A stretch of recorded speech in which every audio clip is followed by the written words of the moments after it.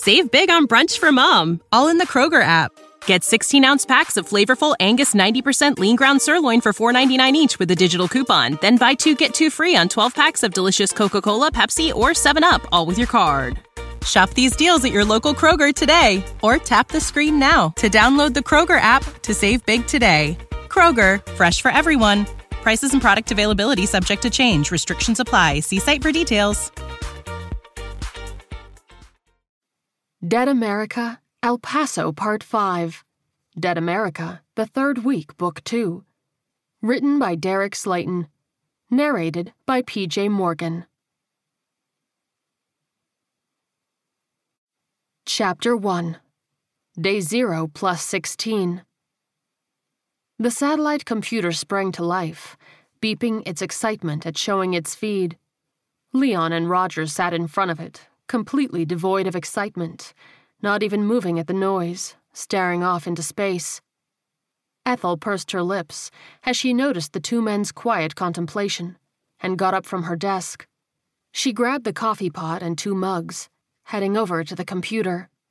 She set the cups down and began pouring, the sound of hot brew hitting porcelain making the 2 men jump. Thank you, Ethel, Leon said, blinking rapidly. But we already have some. She shrugged. Well, given how you boys are just staring out into the cosmos, I'd say it ain't doing its job, she said. So y'all are gonna get a second cup. The men looked at each other and then nodded their approval. They grabbed their old cups and chugged down the cooled liquid as she finished filling the new ones. Thank you, Roger said quietly as he swapped out his mug. She stared down at them with soft eyes. I know you boys are concerned about Reed, but there ain't nothing you can do for him. She paused and then put her free hand on her hip. Actually, I'm wrong. There is something you can do for him. She raised her chin. You can snap out of it and start doing your damn jobs. She wagged her finger at the 2 surprised men. I haven't known him but a week or so, but I reckon he'd be pretty pissed if he was the reason this community fell apart. So honor that boy and get to work. Both men blinked at her and said, Yes, ma'am, in unison, turning towards the computer as she walked back to her desk, back ramrod straight. She's right, Roger said, taking a deep breath. We should get back to work. A lot to get done. Leon's eyebrows rose. Even if she was wrong, I'm sure as hell not going to be the one to tell her. That's why you're a survivor, the detective said, clapping him on the shoulder. You make good decisions.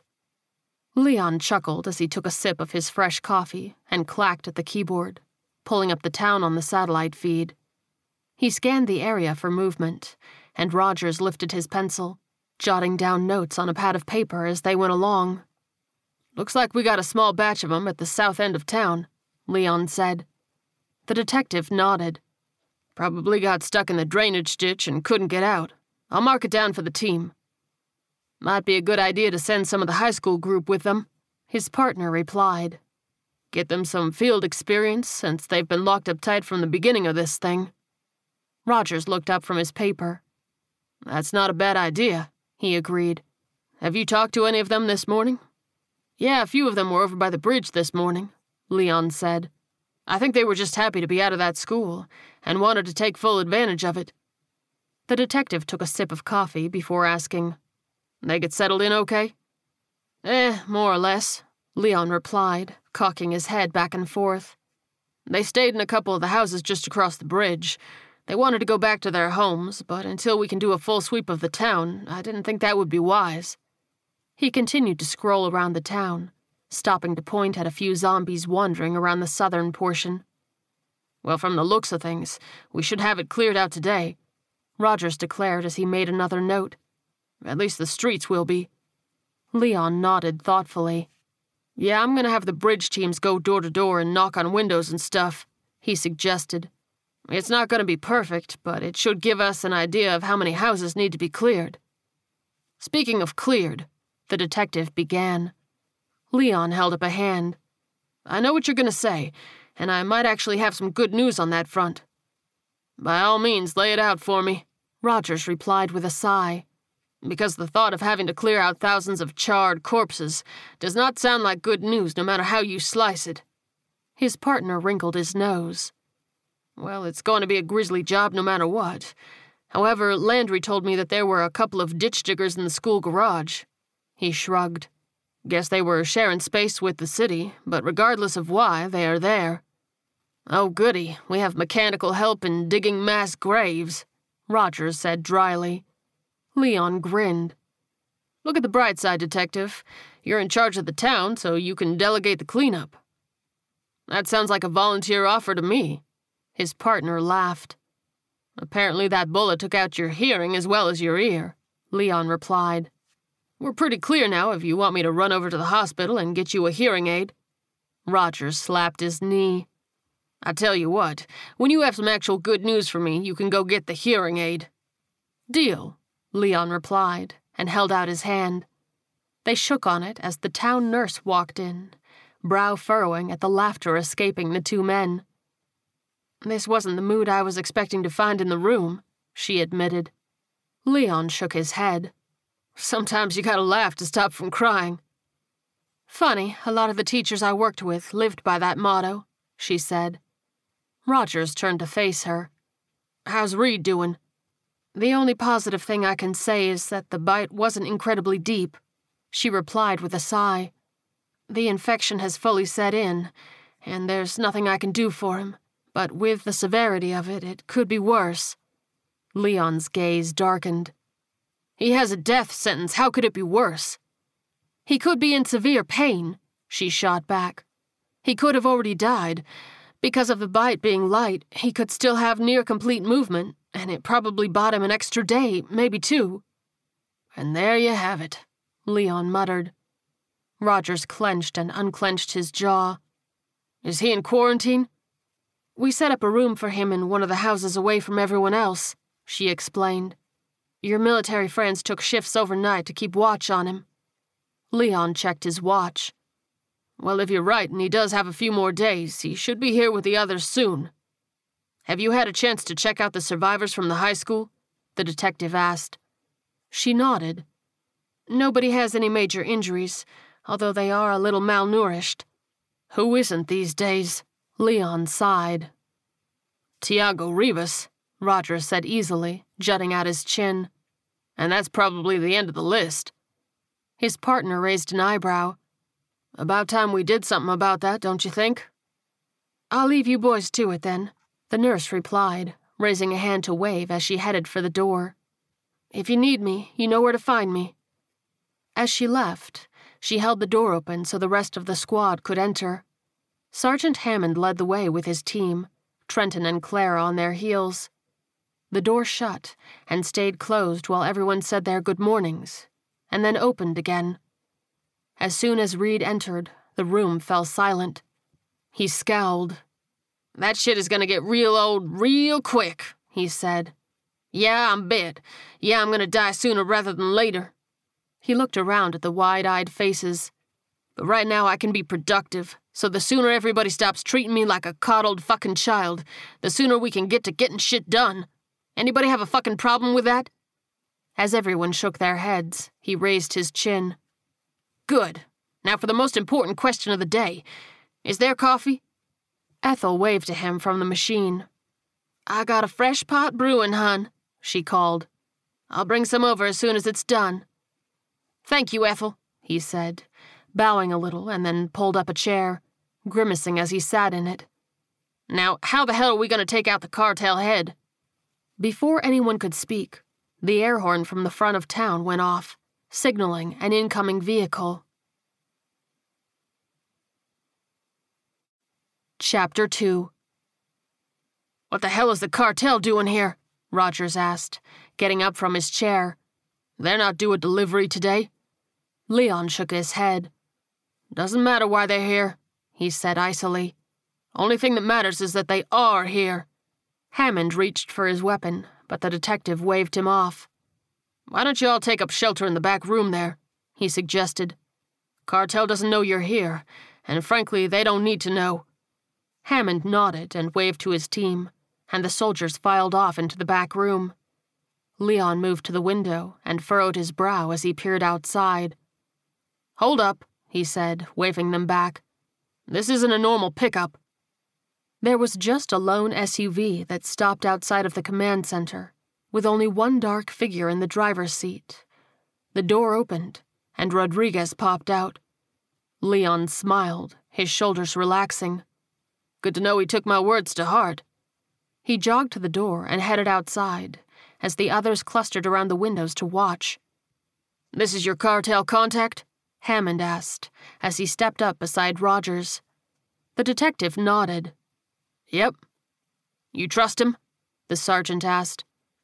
"He risked his life to save mine," Rogers replied. Hammond cocked his head. "Good enough for me." Leon led Rodriguez back inside, and everyone spread out a bit into a loose circle so he could make his entrance. He blinked at the team in fatigues.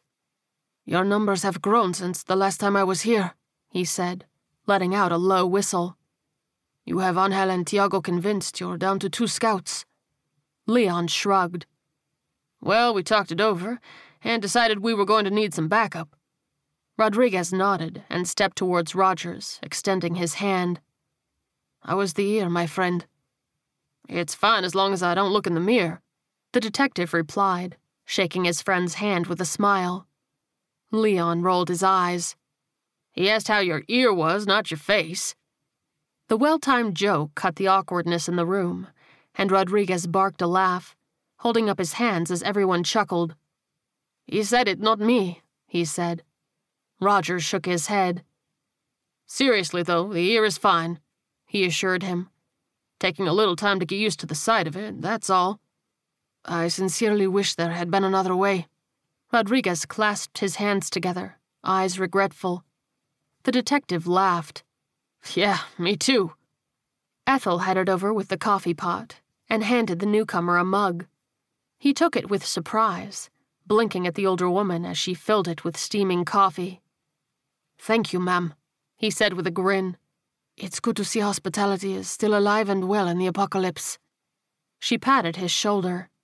"Well, cartel or not, the detective and Leon say you're good, which is all I need to hear. You need a refill, you just give a holler." "I will, thank you," he replied, inclining his head to her. He took a long sip as she walked away, letting out a soft moan at the taste. "So," he finally continued, "forgive me for cutting straight to the point, but I have a limited amount of time before they wonder where I am. What is this urgent matter, Leon?" Leon crossed his arms. "We're going to assassinate Tiago Rivas." There was complete silence as Rodriguez stopped mid-sip and slowly lowered his mug. He stared blankly at Leon, shock evident on his face. Private Landry approached and pulled out his flask, pouring a little dollop into the cup. "Here you go, bud, this might help," he muttered. "Got me through that bullshit yesterday." Rodriguez looked at the cup, and then at the soldier, and then nodded in appreciation before taking a long sip. He took a deep breath, and finally said, "On the face of it, this is a terrible idea." He raised a hand as Leon's mouth opened. "However, I realize you're in a desperate situation, so I will hear you out with an open mind." Leon pressed his palms together. "About all we can ask for, really. The demands from Tiago and Angel are killing us, both literally and figuratively," Rogers piped up. "We've looted the most likely source of alcohol in Van Horn, and we don't have the manpower or resources to venture into Fort Stockton. We have enough offerings to get us through another week, but unless something comes up in our search of Fabens, that's all we have.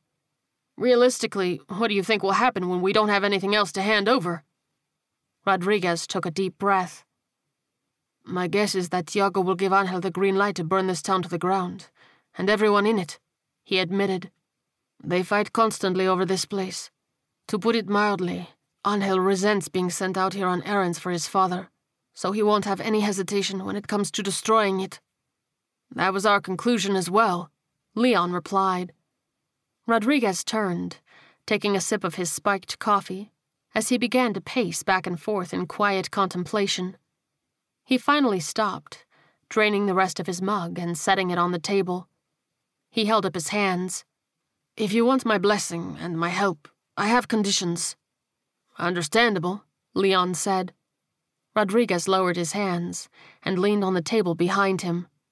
"Since I assume your grand plan is for me to seize control of the cartel once Tiago is eliminated, I have to have plausible deniability," he began. "Angel will suspect me regardless of what happens, but if I can make a convincing case to the men that I had no idea it was coming, I should be successful in my bid." He paused to smile at Ethel, who approached to refill his mug. "Secondly, nobody from this town that the cartel is currently aware of can be directly involved in whatever plan you have." "Well, gang, guess that means us," Hammond cut in. Rodriguez nodded as he lifted his cup. "You are correct." He motioned to the man for his name. "Sergeant Hammond," came the reply. "You are correct, Sergeant," Rodriguez repeated. "You four will be the only ones who can risk getting caught." The detective straightened his shoulders. "What about me?" "Under no circumstances are you allowed in the city," Rodriguez shot back immediately, and Rogers nodded. "So what is your plan to carry out this assassination?" Leon scratched the back of his head. "Kind of hoping you could help us out with that. We have been spitballing ideas," Rogers added. "But without knowing Tiago's movements or tendencies, we're flying blind." Rodriguez pursed his lips in thought, and then took a sip of coffee. "Tiago has always been something of a recluse," he said. "Needless to say, the current state of the world hasn't given him any reason to change that." "How fortified is his residence?" Hammond asked. Rodriguez shook his head immediately. "You're not getting in there." He held up a hand to Landry, who looked properly offended. "Please don't take that as an insult to your abilities. I have no doubt you are very skilled at what you do." He sighed. "That said, a direct assault on City Hall where he is would be nothing short of a suicide mission. All roads into the city are manned with guards, so getting in would be problematic. Even if you do get in, there are hundreds of armed and trained men within blocks of the building who would descend upon you within minutes." "What about a lone sniper?" Private Mathis piped up. "I can get past the protective line and get into a firing position." Rodriguez studied the young man and rubbed his chin. This could work. However, there is an issue." "Seems to be par for the course today," Leon muttered. "There needs to be an event that would cause Tiago to be taken to his safe room," Rodriguez continued, ignoring him. Leon sat down at the satellite computer and pulled up the map of El Paso, centering on City Hall. "Show us where it is." Rodriguez headed over and pointed to the front of the building. "Top floor in the east corner." Mathis leaned over Leon's shoulder and pointed to a square across the street from it. "What is this building?" he asked. "Some sort of office building," Rodriguez replied with a shrug. "It's unused at the moment. However, it's protected, albeit lightly." Mathis nodded. "If I can get in there, I'll have a clear shot." "Assuming something can be done to force Tiago into the safe room," Rodriguez repeated, straightening up. "In our experience," Hammond cut in, "it's hard to go wrong with a car bomb and a firefight." Rodriguez turned to him and took a deep breath. "While that wouldn't force him into the safe room, it would be a reason for me to leave," he said. "If you can hit one of the checkpoints, I'll be forced to come deal with the situation." "And that might help me out in getting across the line," Mathis added. The sergeant clapped him on the shoulder. "Car bomb and firefight it is, then." "Sergeant, one thing you must understand," Rodriguez said, shaking his head. "I will do what I can to help your team. However, I can't be viewed by the men as going easy on you, as it would defeat the entire purpose of this mission." "Don't you worry about it, Rodriguez," Hammond assured him. "You do what you gotta do, and we'll handle our business. Any help you can give us will be greatly appreciated, though." Leon leaned back in his chair. "Still begs the question, though. How do we drive Tiago to the safe room?" "Would it be possible to get one of your men to initiate a false alarm?" Rogers asked. Rodriguez shook his head. "Not without sacrificing the man," he replied. "I've seen what they do to traitors, and I would never ask anyone to subject themselves to that." "Is there any other room he stays in where we can get a shot?" Leon asked. Rodriguez pointed to the screen. "The only building with a direct line of sight to his office is the hotel across the street," he said. "But it's where the men are housed when they aren't on duty." "So that's a no, then," Leon replied with a sigh. Reed stepped forward. "What about zombies?" he asked, and the room fell silent. "What would happen if a runner got loose in City Hall?" Rodriguez thought for a moment. "Without a doubt, that would force him into the safe room," he agreed. "But I question how this would be achieved." The younger man stood up and lifted his shirt, revealing his wound. "It gets achieved because you will take me there." Save big on brunch for mom, all in the Kroger app. Get 16-ounce packs of flavorful Angus 90% lean ground sirloin for $4.99 each with a digital coupon. Then buy 2, get 2 free on 12 packs of delicious Coca-Cola, Pepsi, or 7-Up, all with your card. Shop these deals at your local Kroger today, or tap the screen now to download the Kroger app to save big today. Kroger, fresh for everyone. Prices and product availability subject to change. Restrictions apply. See site for details. Chapter 3. Rodriguez's brow furrowed in confusion until Reed pulled down his bandages to reveal his infected bite mark. Trenton clenched his fists. "Man, you don't have to, unless someone has a better idea," Reed cut in, replacing his bandages and shirt. "This is the only way. Now the question is, can you get me in?" Rodriguez began to pace again, the wheels turning in his head. "The only way it would be possible is if you committed an unpardonable sin against the cartel," he mused. "Something so heinous that Tiago would want to deal with you personally. Anything less than that, and Angel would just shoot you and move on." Clara's hand shot into the air so high that she stood up from her seat. "What about a dead cartel member? Would that do the trick?" "Yes," Rodriguez said slowly and raised an eyebrow. "However, I get the sense I would have a problem finding a volunteer for that one." Clara waved her hands back and forth in front of her face. No, you wouldn't have to find anyone," she said. "All I have to do is go down to Marfa and borrow one of their bodies." "There are dead cartel members in Marfa?" Rodriguez asked. She nodded. "Yeah, long story short is that they came in from the east and started causing trouble at the beginning of all this," she explained, the words tumbling out quickly. "The locals didn't take too kindly to it, so they crucified them." There was a short silence as everyone processed her words. "Goddamn," Landry finally said.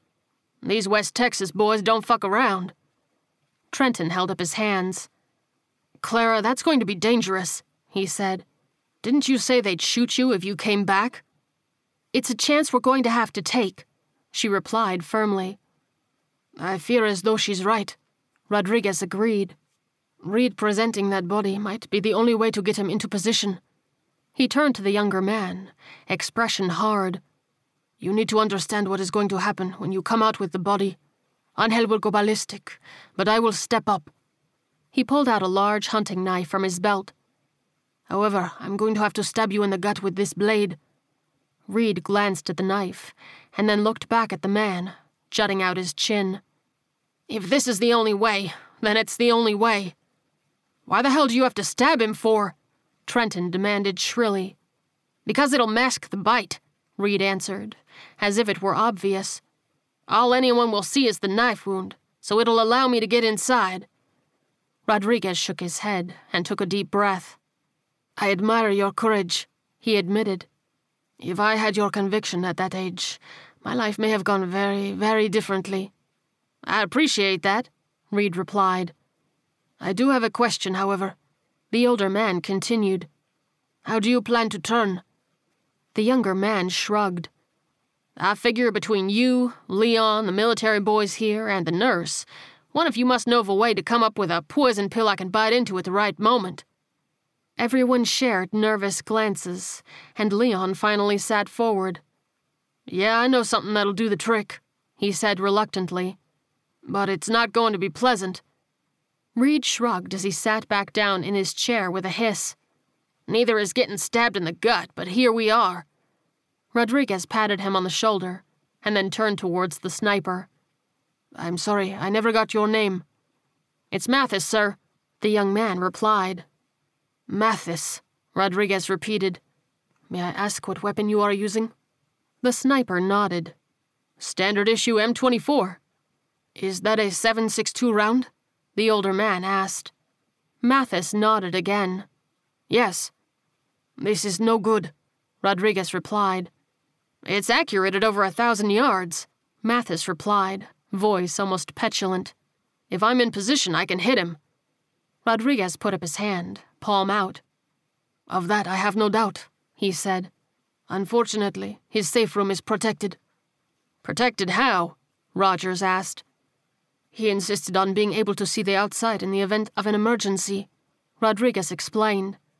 As there is a lack of reliable power, he opted for blast-proof reinforced glass to be installed, rather than cameras. Mathis slumped in his chair. The detective crossed his arms. I'm going to go out on a limb and assume you don't have the firepower to break through it, he asked. Maybe if I had 3 shots in a row that all hit the exact same point, the sniper replied.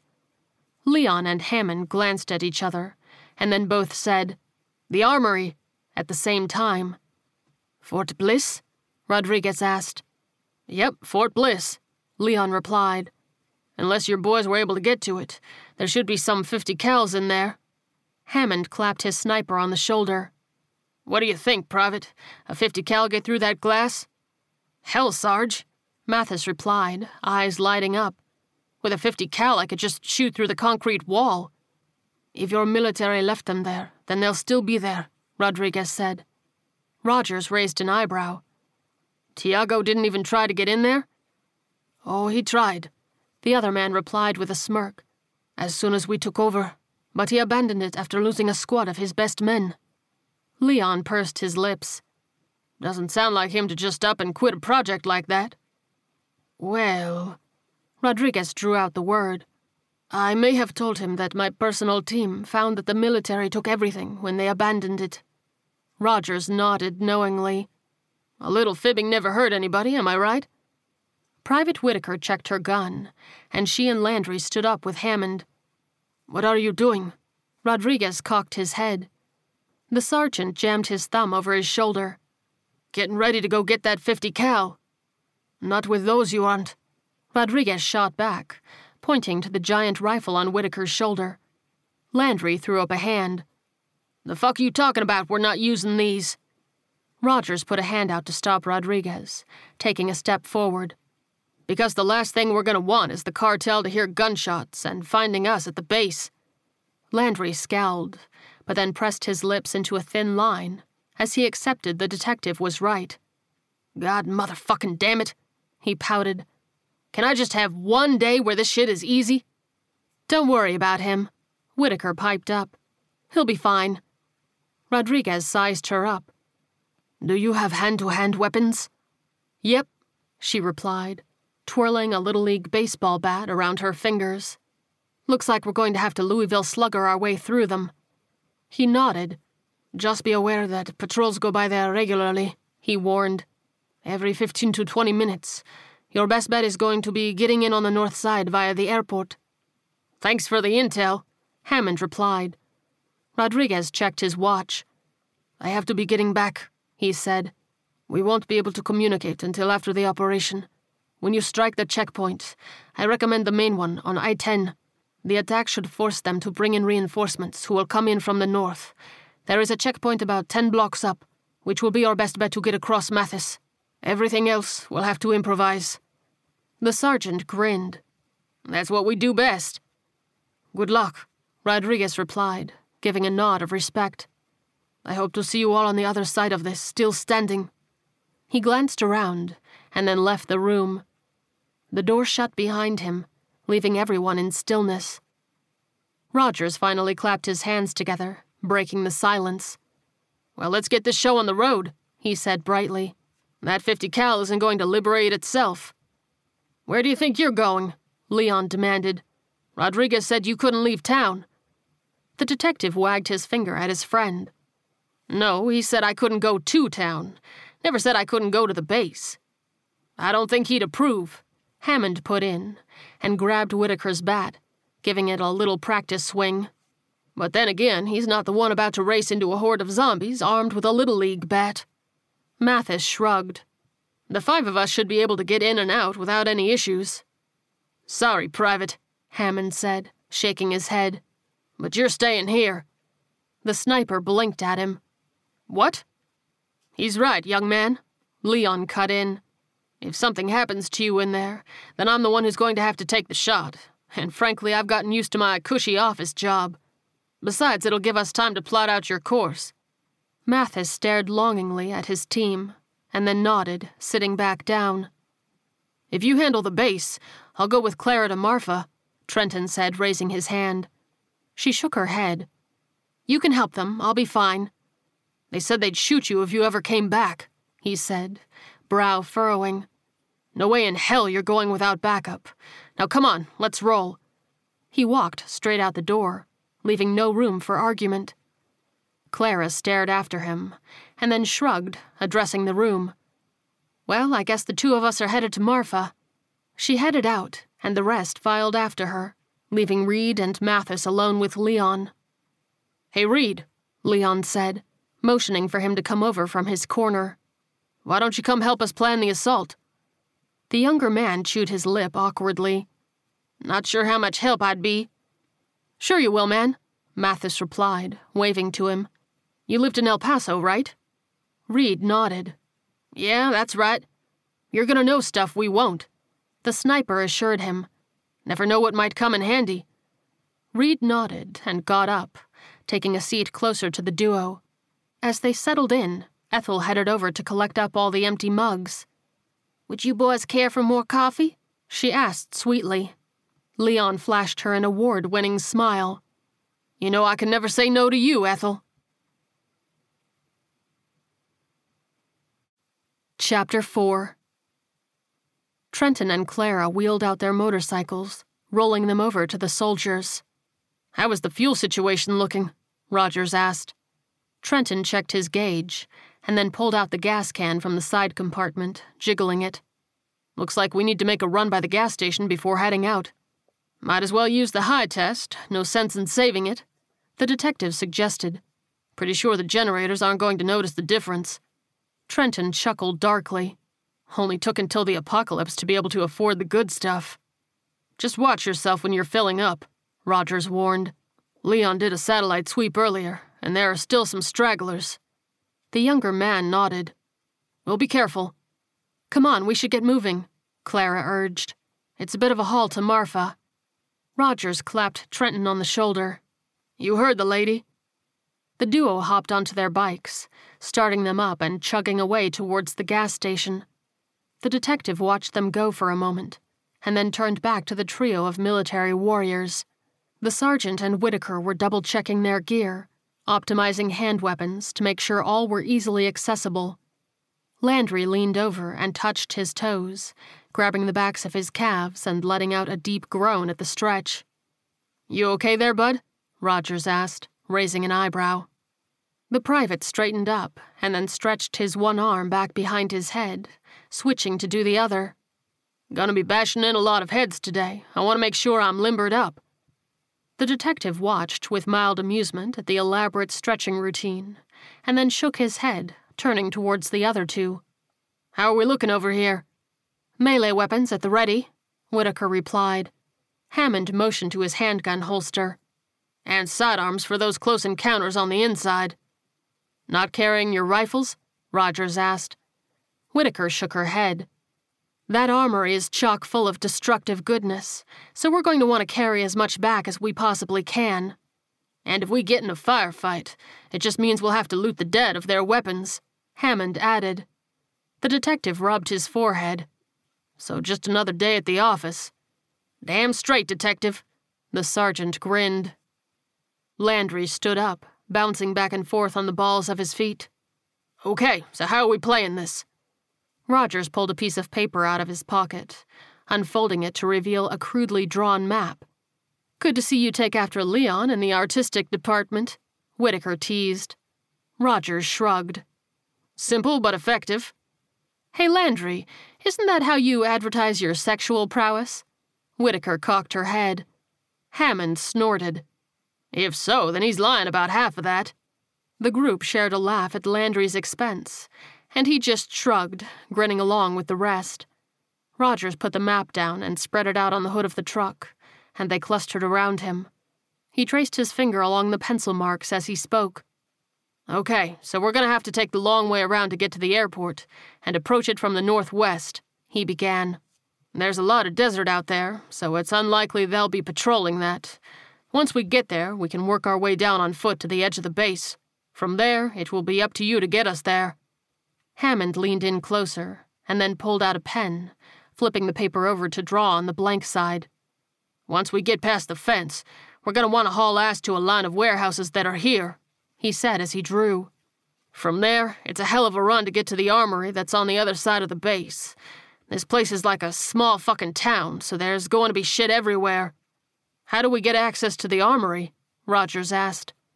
The sergeant reached into his breast pocket and pulled out a key card. The system is on a battery backup, and my clearance should still be good. Can't imagine anyone took the time to wipe out the database. All right, we got us a plan, the detective replied, standing up straight. He picked up the map and folded it back up, returning it to his pocket. Let's get rolling. Chapter 5. Rogers parked the truck behind the furthest building on the infield of the airport, a small metal hangar. The foursome got out of the vehicle and took a moment to gather themselves and check their weapons. "What, Landry, you're not going to grace us with more of your jazzercise?" Whitaker asked. He grinned and shook his head. "Sorry, ladies, only one show a day." "So what time is tomorrow's show?" the detective asked, cocking his head. "I want to make sure I'm busy." Landry stretched his arms above his head. "Just for that, it'll be a surprise performance." Hammond crept to the corner of the building and peered around it. "How are we looking?" Rogers asked, coming up behind him. The sergeant shook his head and leaned back. "Minimal resistance, at least as far as I can tell," he said. "It's a pretty good haul, though, to get to the base fence. Maybe half a mile. Any sign of a patrol?" the detective asked. Hammond shook his head. "Not yet, but we should assume they're always right around the corner. So what do you think?" Rogers motioned to him. The sergeant raised his chin. "Move up building by building," he replied. "If we move at a good clip, our exposure should only be about 20 seconds out in the open. Good thing Landry already stretched," the detective teased. Hammond rolled his eyes. "That's nothing," he drawled. "Man, I could tell you some stories." "I'd really prefer it if you didn't," Rogers laughed. Hammond cracked a smile and smacked the detective on the shoulder as they headed back to the others. "Listen up," he began. "We're going to have to be swift between buildings. I'm leading the way, Whitaker behind me. When we get to an alleyway, we'll clear out anything that's there. Rogers, you and Landry are going to be responsible for anything that follows us in. Given the potential for patrols, we need to wait until the zombies are completely out of view of the main road," Rogers added. "Last thing we need is a cartel patrol to see us down a zombie." Hammond nodded. "Works for me," he agreed. "Now let's do this." He led the group towards the first of several alleyways between the airplane hangars. He rushed around the corner, sprinting hard, his team hot on his heels.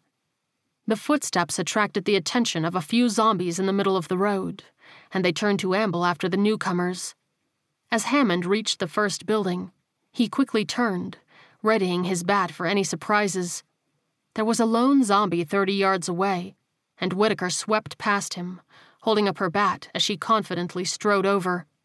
"I got it," she said, and worked her way towards the snarling corpse. Rogers and Landry turned to combat the two working towards them, but the sound of an SUV in the distance put them all on high alert. Hammond waved for them to retreat, and the duo trotted behind the corner. Rogers peered out and watched the vehicle crest the road and slow down, presumably to have a look at the two zombies hanging about.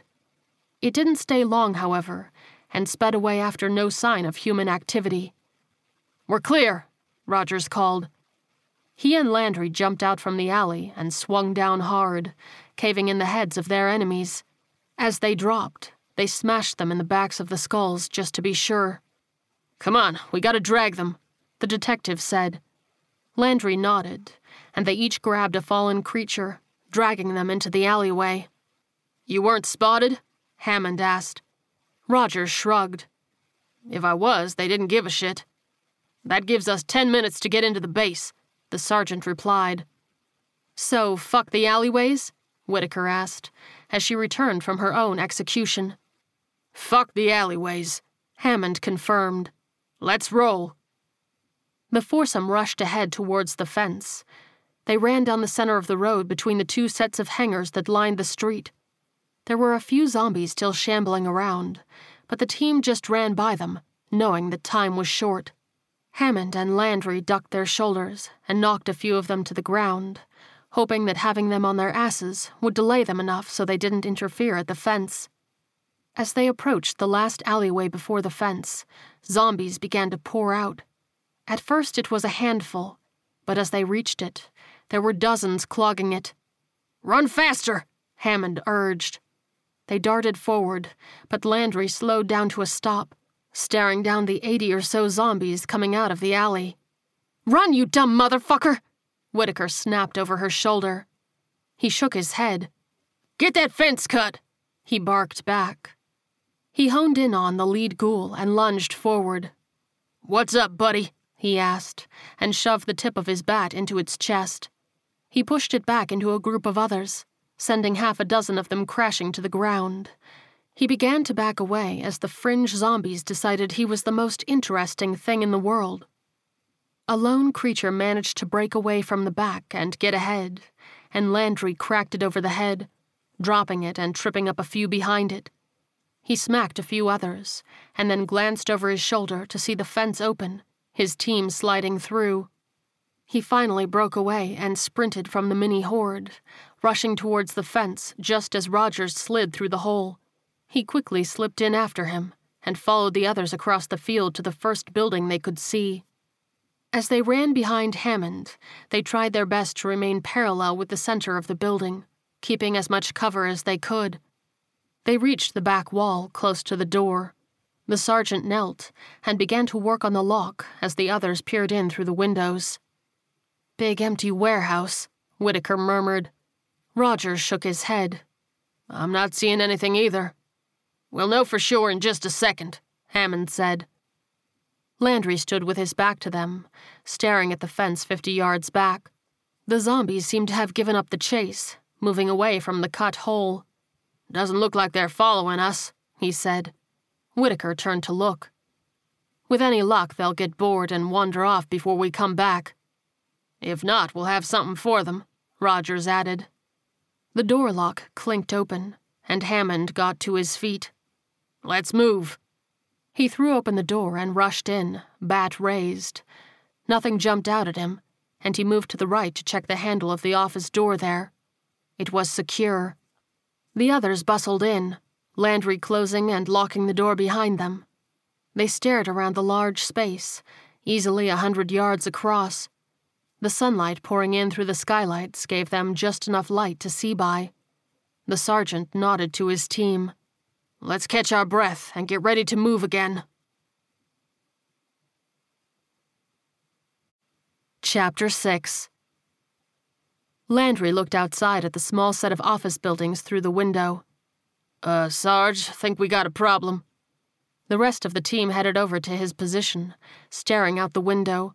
There were several hundred zombies standing between them and the office complex. "Mother of fuck," Whitaker breathed. Rogers let out a low whistle. "Took the words right out of my mouth." "Landry, you want to show us some of those limbering up techniques?" Whitaker asked. The detective shook his head. "We could have an army of Hank Aarons, and I don't think it would be enough against that." "Be honest," Whitaker said slyly. "You're just afraid I'll crack more skulls than you." Rogers smirked.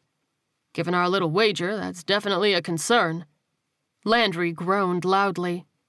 "Okay, I'm gonna just head out there." "Settle down," Hammond said with a chuckle. "I know they're inappropriate, but no need to commit suicide." "Who said anything about suicide?" Landry replied. I'm gonna head out there and draw them up to the north side fence so y'all can get through. Rogers furrowed his brow. There has to be a better way than that. Sure, if there were 30 of us and we could use guns, Landry replied with a shrug. But we have neither, and even if we did, there's a chance that there's another group waiting for us at the next set of buildings, so I'm gonna pull them out of the way. It's a hell of a run between here and the north fence, and nothing but clear field standing in my way. I'll lure them up there, slip on through, and then circle back to where we came in to help y'all lug the haul back to town. Whitaker and Rogers glanced at each other, and Hammond stared out the window, a hard expression on his face. He finally sighed. "Get moving, soldier," he said, turning to the younger man. "And remember, no guns." "I'm on it," Landry replied with a salute, and then ran off to the north side of the building. He cracked open the door and peeked out, seeing only a few zombies about 20 yards away. He fell into a crouch, getting ready to take off. "Well, this was a fan-fucking-tastic idea," he muttered to himself, and then readied his bat. He took a deep breath and jumped outside, slamming the large metal door behind him. The loud noise grabbed the attention of the nearby zombies, and he ran up to them, swinging hard. He took down a corpse in military fatigues and then whipped around to bring the bat down on top of the next contender. "Woo!" he screamed, turning his attention towards the horde of 100 clustered around the other side. "Come get me, you pus-filled motherfuckers, woo!" He spread his arms, puffing out his chest, relishing in the opportunity to be a defiant badass in the face of an overwhelming mass of the dead. "Yeah, come on now. Each and every one of you bastards will get a shot at me." He began to walk slowly backwards, hooting as the horde lumbered towards him. As they closed the gap, coming within about 30 yards, he turned his back, rested his bat on his shoulder, and whistled as he strolled, like the Pied Piper of zombies. It took about 20 minutes for him to lead the massive cluster across the field towards the fence. "It's been fun, y'all, but time for me to get on out of here," he said, and took a bow. He jogged towards the fence and tossed his bat up and over. He climbed up easily, and then at the top, used his knife to slice the 3 rows of outward-facing barbed wire. The tension caused the wires to spring back out of the way, and he hopped over, landing on his feet. He picked up the bat, turning to admire his handiwork as the ghouls pressed against the fence. "Not a bad job, if I say so myself." He turned towards the road, and then froze as a black SUV rolled towards him. He took a deep breath, and then relaxed his posture, keeping it cool. 2 cartel members got out of the vehicle, staying calm as well, not drawing their weapons. They stood in front of the SUV, sizing him up. "Hey boys, how's your day going?" Landry asked. The 2 men chittered to each other in Spanish and laughed. "Not sure what's funny about this situation," Landry said with a shrug. "But you do you." They continued to chat in Spanish, and then the one on the left reached for his gun. Landry reacted immediately, flinging his bat towards his face. It bonked him straight in the forehead, and the stunned man fell back against the hood of the SUV, unconscious. The other man's eyes widened with panic, and he scrambled for his own gun, giving Landry time to rush him. He tackled him, wrapping a hand around his throat. The man flailed wildly as the soldier pulled his knife, moving for his jugular. The man shook his head, trying to get his hands up to protect himself, but Landry slipped the blade through his Adam's apple. The cartel member gurgled something, and then fell to the ground, blood pooling around him. Landry wiped his knife on the man's shirt, and then cocked his head, looking at the unconscious partner. "Now what to do with you?" He looked around, suddenly realizing he'd created a bit of a mess. "Okay, think. Can't just leave them here, or it'll set off alarm bells. Can't hide the truck for the same reason." He paced back and forth. "Fuck." The unconscious man groaned and began to move. Landry casually walked over and picked up the bat, cracking him over the head a few times. He stepped back, staring at the splatter of blood he'd sent across the front of the vehicle. "Fuck me, what am I gonna do?" He scrubbed his hands down his face, and then reared on the excited zombies rattling the fence behind him. Will you assholes shut the fuck up? I'm trying to think. He suddenly froze, a smile creeping over his face. You know what? Leave it up a bit, he bellowed. Bang that fence, 'cause you are about to get a snack. He trotted to the SUV and opened up the doors. He dragged one body to the passenger's seat, and with some finagling, heaved him up into it.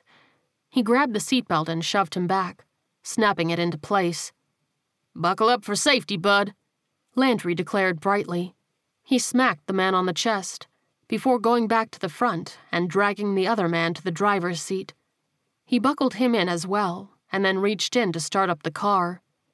He rolled down the windows. Hoping that once they find you boys, they won't look too closely at this. He popped the vehicle into neutral and gave it a hard shove. It moved slowly, but with enough force that it crashed through the fence. It rolled over quite a few zombies, but the rest of them managed to force their way into the doors still ajar. Within seconds, the horde gnawed at the cartel members, destroying the evidence. Landry watched with trepidation. Really hope they buy this as an accident, he muttered, and then picked up his bat, turning to begin the long trip back to the meet-up point, leaving the zombies to their feast. Chapter 7. "Okay," Clara said, as they stopped just before crossing the town line. "We go up 2 blocks, then hang a left. That's the main road, and they're at the far edge of town." Trenton took a deep breath. "What's the plan?" "We ride up quick, grab the smallest body we can find, throw it on one of our laps, and get out of Dodge," she replied. "We can figure out how to tie it up once we're clear." He nodded. "I'll take the body." "Okay." She motioned to his lap. "Then as soon as we get it cut down, you get back on your bike and I'll throw it on." He hesitated.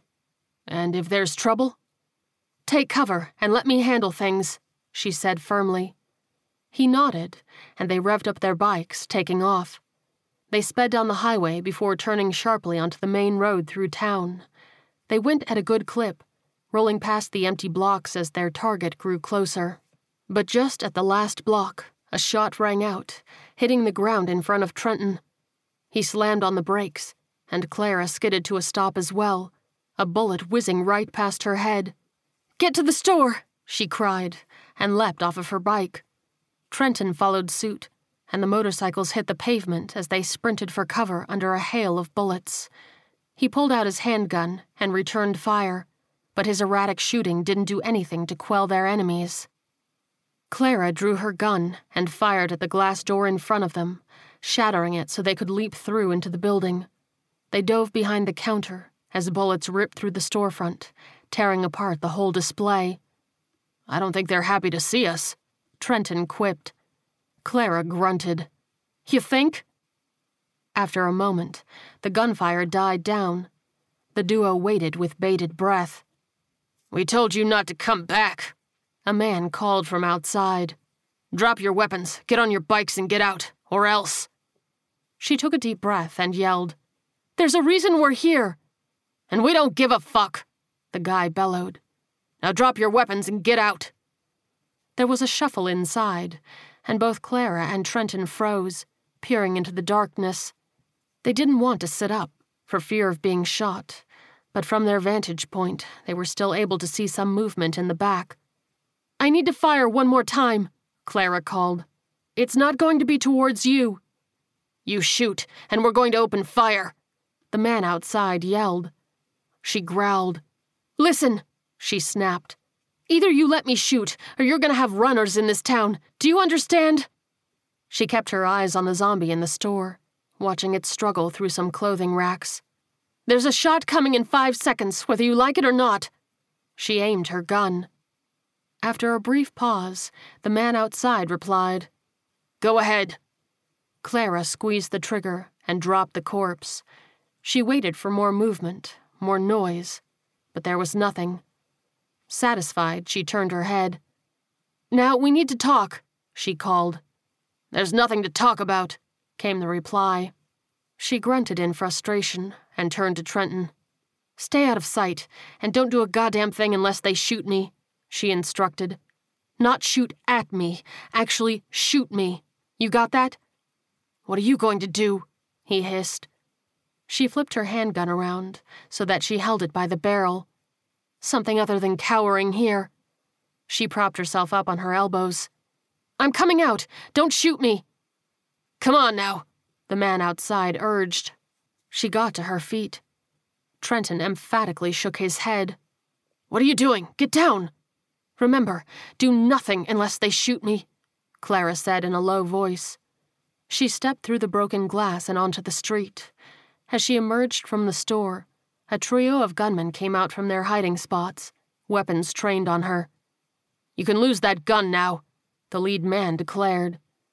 She carefully leaned down, setting her handgun on the sidewalk, raising her hands above her head as she straightened back up. Now, where is that cowboy who was in charge the last time I was here? Andrew? The guy shrugged. He's busy. Well, he needs to get unbusy, because I need to talk to him, Clara demanded. The guy sneered at her. Well, it could be a while. I got all day, she shot back. And so does my crack shot of a friend, so unless you want to risk your life over this, I'd suggest you make the call. She stared him down defiantly, and he finally sighed. He pulled out a walkie-talkie and raised it to his lips. Andrew, you copy? What is it? The cowboy replied through the radio. The gunman glared at Clara. That crazy girl from the other day is back, and real insistent on talking to you. There was a long pause, and then Andrew replied, I'm on my way.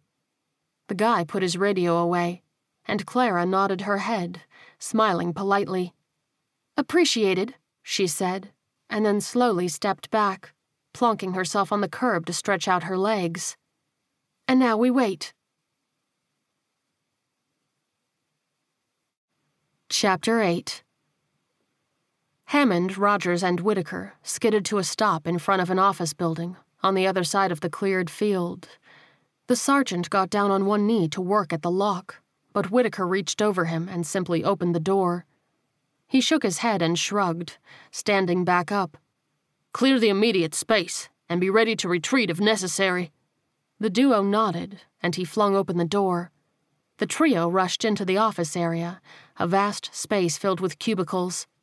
The room was moderately bright, thanks to the wall of floor-to-ceiling windows along the one side. As they moved, they spread out, each of them taking an aisle and walking carefully down it to sweep the area. Rogers accidentally kicked a stapler on the floor, and it slammed into one of the flimsy cubicle walls, causing enough of a clatter that reverberated in the space.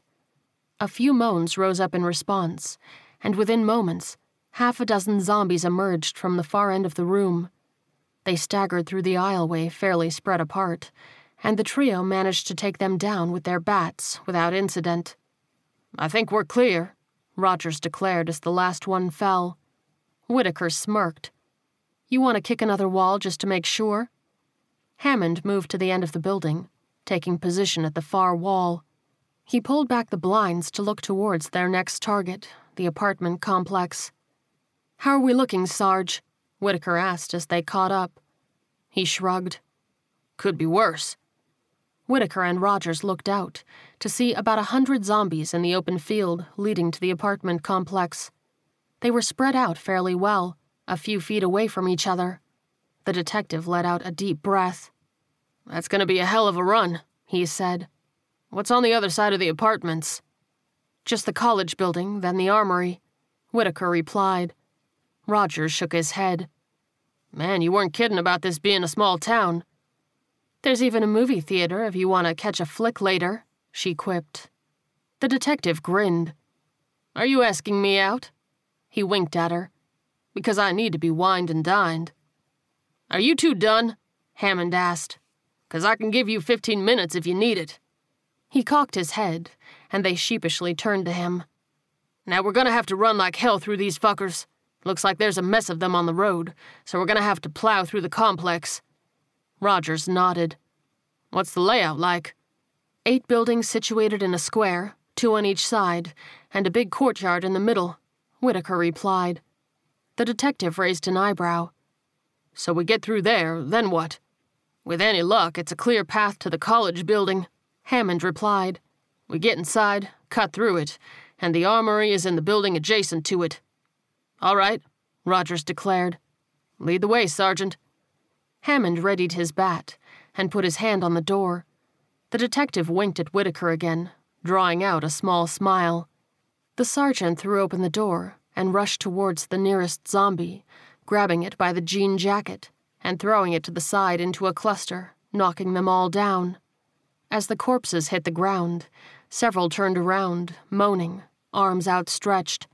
Spread out, or we're gonna get surrounded, Hammond barked. Whitaker zoomed to the left and Rogers to the right, hoping to keep the crowd manageable. They ran through, shoving zombies left and right, knocking them down like bowling pins as they tore across the field. Hammond swung his bat like a machete in the jungle, cracking heads and leaving a trail of fallen corpses behind him. Even if they weren't dead, at least they were out of the way. Whitaker punched a short and stout zombie, jumping up to run up its back like a springboard and jump clear of a cluster of 3. Rogers spun and twirled, ducked and leapt, swinging only when he needed to so he could keep up his forward momentum. As they got closer to the apartments, the crowd began to thin, and Hammond pointed towards the breezeway of one of the buildings. The trio came back together, running full tilt towards the corridor. Everybody good? Hammond huffed as they sprinted, receiving grunts in the affirmative in return. Good, come on. He led them through the breezeway, cracking a zombie in the face on the way through. He skidded to a stop at the courtyard, near dropping his bat in shock. Fucking Christ, Rogers breathed as he nearly slammed into the back of the sergeant, Whitaker next to him. The courtyard was packed with zombies, hundreds of them. It was as if people had huddled there as they died, and then reanimated, unsure of how to get back out again. It didn't take long for them to notice the huffing trio had arrived. Upstairs, quick! Hammond cried, and darted up the stairs to the right, leading them up to the second floor. He ran to the far end of the walkway to the corner apartment. Cover me! Rogers and Whitaker took up defensive positions at the top of the stairs as he worked the lock. The horde of creatures navigated the stairs with clumsy legs, slowly but surely making progress towards the top. So what kind of movie girl are you? Rogers asked, voice tight as he tried to break the tension. Action? Horror? Chick flick? Whitaker gaped at him. Chick flick, really? Just because you're rough and tumble doesn't mean you don't have a sensitive side, he defended. You should see me at Christmas with those Lifetime movies. She laughed. Hope there's alcohol involved. I'm a homicide detective, thought that was implied, he replied. They shared a smile and then lunged forward to start playing whack-a-mole with the zombies. They struck repeatedly in an attempt to stem the tide. One creature lunged forward, grabbing Whitaker's tricep, and Rogers swung down hard enough to sever the limb from its body. She grabbed the arm and wrenched it free of herself, tossing it aside before they continued their assault. How we looking, Sarge? She called over her shoulder. Fuckers locked the deadbolt. Gonna need a minute, Hammond replied. Whitaker grunted. May want to make that 30 seconds. The sergeant glanced back to see that a mere 15 feet away, his comrades desperately fought a swell of rotted corpses. Fuck. He took a deep breath and finally managed to pop the lock. We're in. He rushed inside, holding the door open for the duo to sail through, and then slammed and locked it behind them. Rogers and Whitaker immediately moved through the apartment, sweeping for zombies. When they found it clear, they headed for the living room, the detective stopping in the kitchen. He opened the fridge and gagged at the smell of rotted food. He grabbed a few bottles of water from the door and then strode into the living room, tossing one to each of his teammates. "So now what?" Whitaker asked, as she unscrewed the cap from her bottle. Hammond took a deep breath. "Pretty sure we aren't going out the same way we came in." "Thank you for that insightful sit-rep, Sarge," she replied, sarcasm evident as she rolled her eyes. "That's why you're in charge." He grinned. "And don't you forget it." Rogers headed over to the patio door, sliding it open carefully to keep the noise low. He looked out to the side, noting that the next building over was pretty close, the patio only about 10 feet away. Down on the ground, there were no zombies in sight. He stepped back inside. How do you feel about patio jumping? Are they that close together? Hammond asked. The detective shrugged. You tell me. The soldiers approached and peeked out, taking stock of the area. That's a hell of a gap, Whitaker mused. Rogers, you think you can make that? He raised an eyebrow. With a little bit of help, I can. You want me to cheer you on? She raised her hands in the air, miming pom-poms. He chuckled, trying to ignore the image of the lithe soldier in a cheerleading uniform. I was thinking more of a tug-of-war. It took a moment, but his friends slowly caught on to what he meant. Not bad, Detective, Whitaker said thoughtfully. Let's see what we can find. She waved for him to follow her, heading back to the bedroom while Hammond measured the jump. The sergeant stepped out onto the patio and counted the steps to the railing. He walked through the motions, planting his foot and then pretending to jump off. He pursed his lips and then let out a deep sigh. That's gonna be close, he muttered, and then turned as the others came out holding a large bedsheet. Rogers, how's your back? The detective held up a hand and wiggled it back and forth. Iffy, and I'd like to keep it that way if possible. Springboard, Sarge? Whitaker asked. Hammond nodded. Yep. I gotcha. Where do you want me? She replied. He pointed to a spot on the ground a few feet from the railing. She got down on all fours and braced herself as he grabbed the sheet, walking back to the edge of the patio. Rogers stepped out of the way. You ready? Hammond asked, cocking his head. Whitaker nodded. Bring it, Sarge. Hammond bounced back and forth on the balls of his feet, and then leapt forward, planting his foot on the private's back, launching to the railing, and then propelling himself across the gap. He landed on the other railing with his gut, the wind knocking out of him, but he held on tight. Grunting, he was able to flop over, landing with a thud on his back. He caught sight of the open patio door and struggled to his feet, gasping, as a zombie came out of the shadows, moaning and grasping. He grabbed it by the shirt and belt, flinging it over the railing. It landed hard on its head, snapping its spine. Hammond glanced back at the others, nodding and giving a thumbs up. They tossed their baseball bats, and he caught them, propping them up next to him. He dropped the end of the bedsheet and planted his foot on top of it, balling up the rest and tossing it across.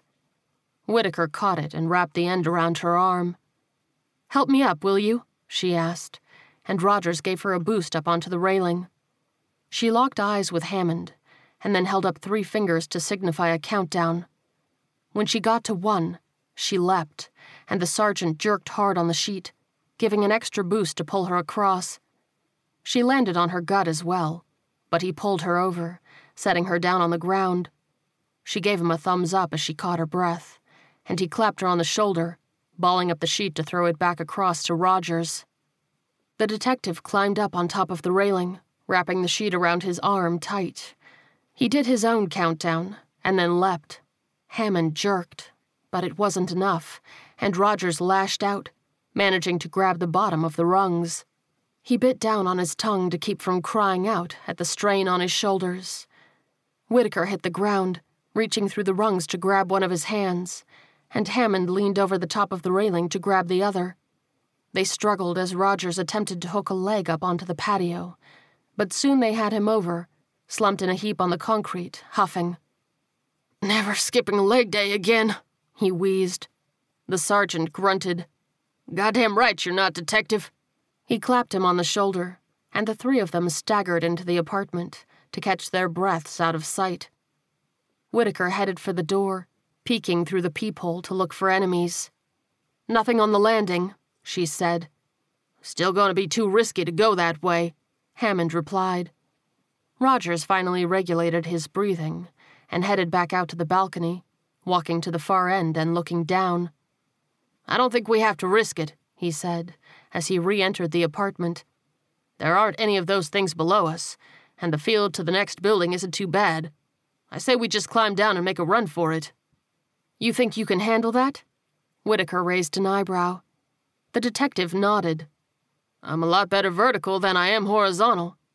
"That's a shame." She smirked. Rogers winked at her. "Not if you're flexible." "I swear to God I will shoot you both," Hammond groaned. The duo apologized, sharing a playful smile. "Now," the sergeant said, "might want to tie a few knots in that sheet to help you out, Detective." Rogers saluted him. "On it." He set to work, tying some knots, and then secured the sheet to the railing, dropping it down to the ground. Hammond clambered over the side and began the climb down. As soon as he hit the ground, Whitaker tossed down the bats, and he headed off to secure the area. There weren't any zombies on the side of the building, except for the paralyzed one he'd thrown off before. He stayed out of sight of the ones in the field as best he could, as the other two climbed down without incident. The sergeant handed out their bats. "Everybody ready?" he asked quietly. They nodded, and then the trio took off running. The zombies were mostly oblivious, but Whitaker took the legs out from under one on her way by to keep it from getting too close to her comrades. It flipped onto its ass, moaning in surprise. Rogers grabbed a collared shirt and flung another corpse behind him, knocking over two more in the process. Hammond clonked one on the head, not sticking around to see if it fell, just making sure it was out of the way. They made it to the college building door, which happened to be unlocked.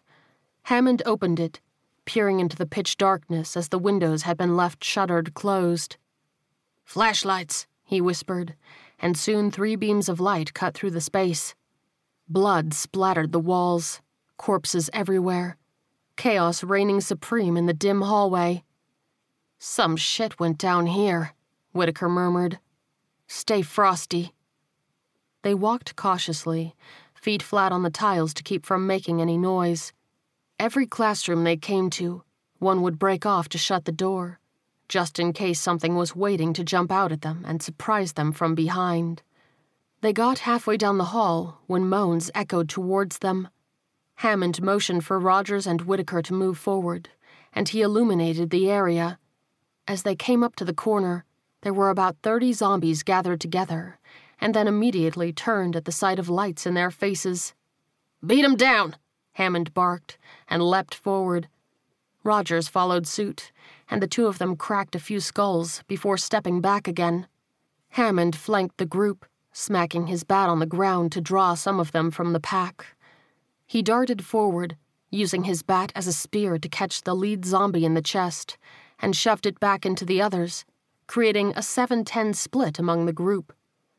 He smacked back and forth with 2 precise swings, and got the upper hand on the others that struggled to find their footing over their writhing brethren.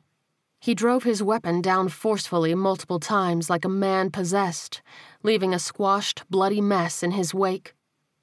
Once the sergeant looked up, he saw the dozen or so zombies still pushing towards Rogers and Whitaker. He ran up to the back end and thwacked them in the backs of the heads, dropping them one by one. Finally, the room was silent, except for the heavy breathing of Hammond, who looked around, looking crazed with blood streaked across his body.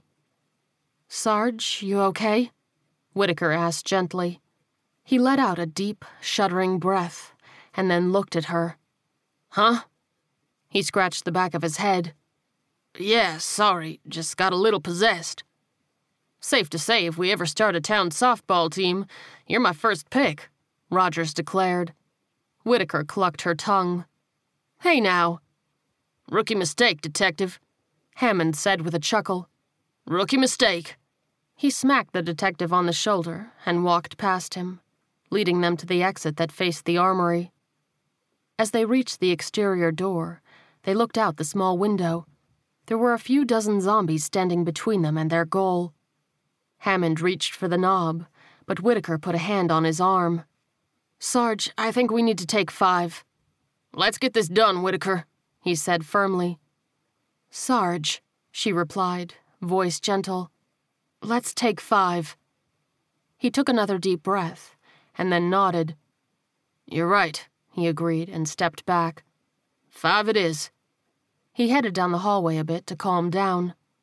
Is he okay? Rogers asked, motioning to the wired sergeant. Sarge? Whitaker nodded. Yeah, I think being in this darkened environment and being surrounded just triggered his PTSD. The detective looked over at the man in question. What happened to him? Not a story for me to tell, she replied, shaking her head. He raised his hands. Understandable. Bottle of Jack just might get you the answer, though, she said with a smirk. Just saying. He raised an eyebrow. I'll add it to the shopping list. We'll add 2 because I'm a Jack girl, Whitaker said with a wink. Rogers grinned. 2 cases added to the list.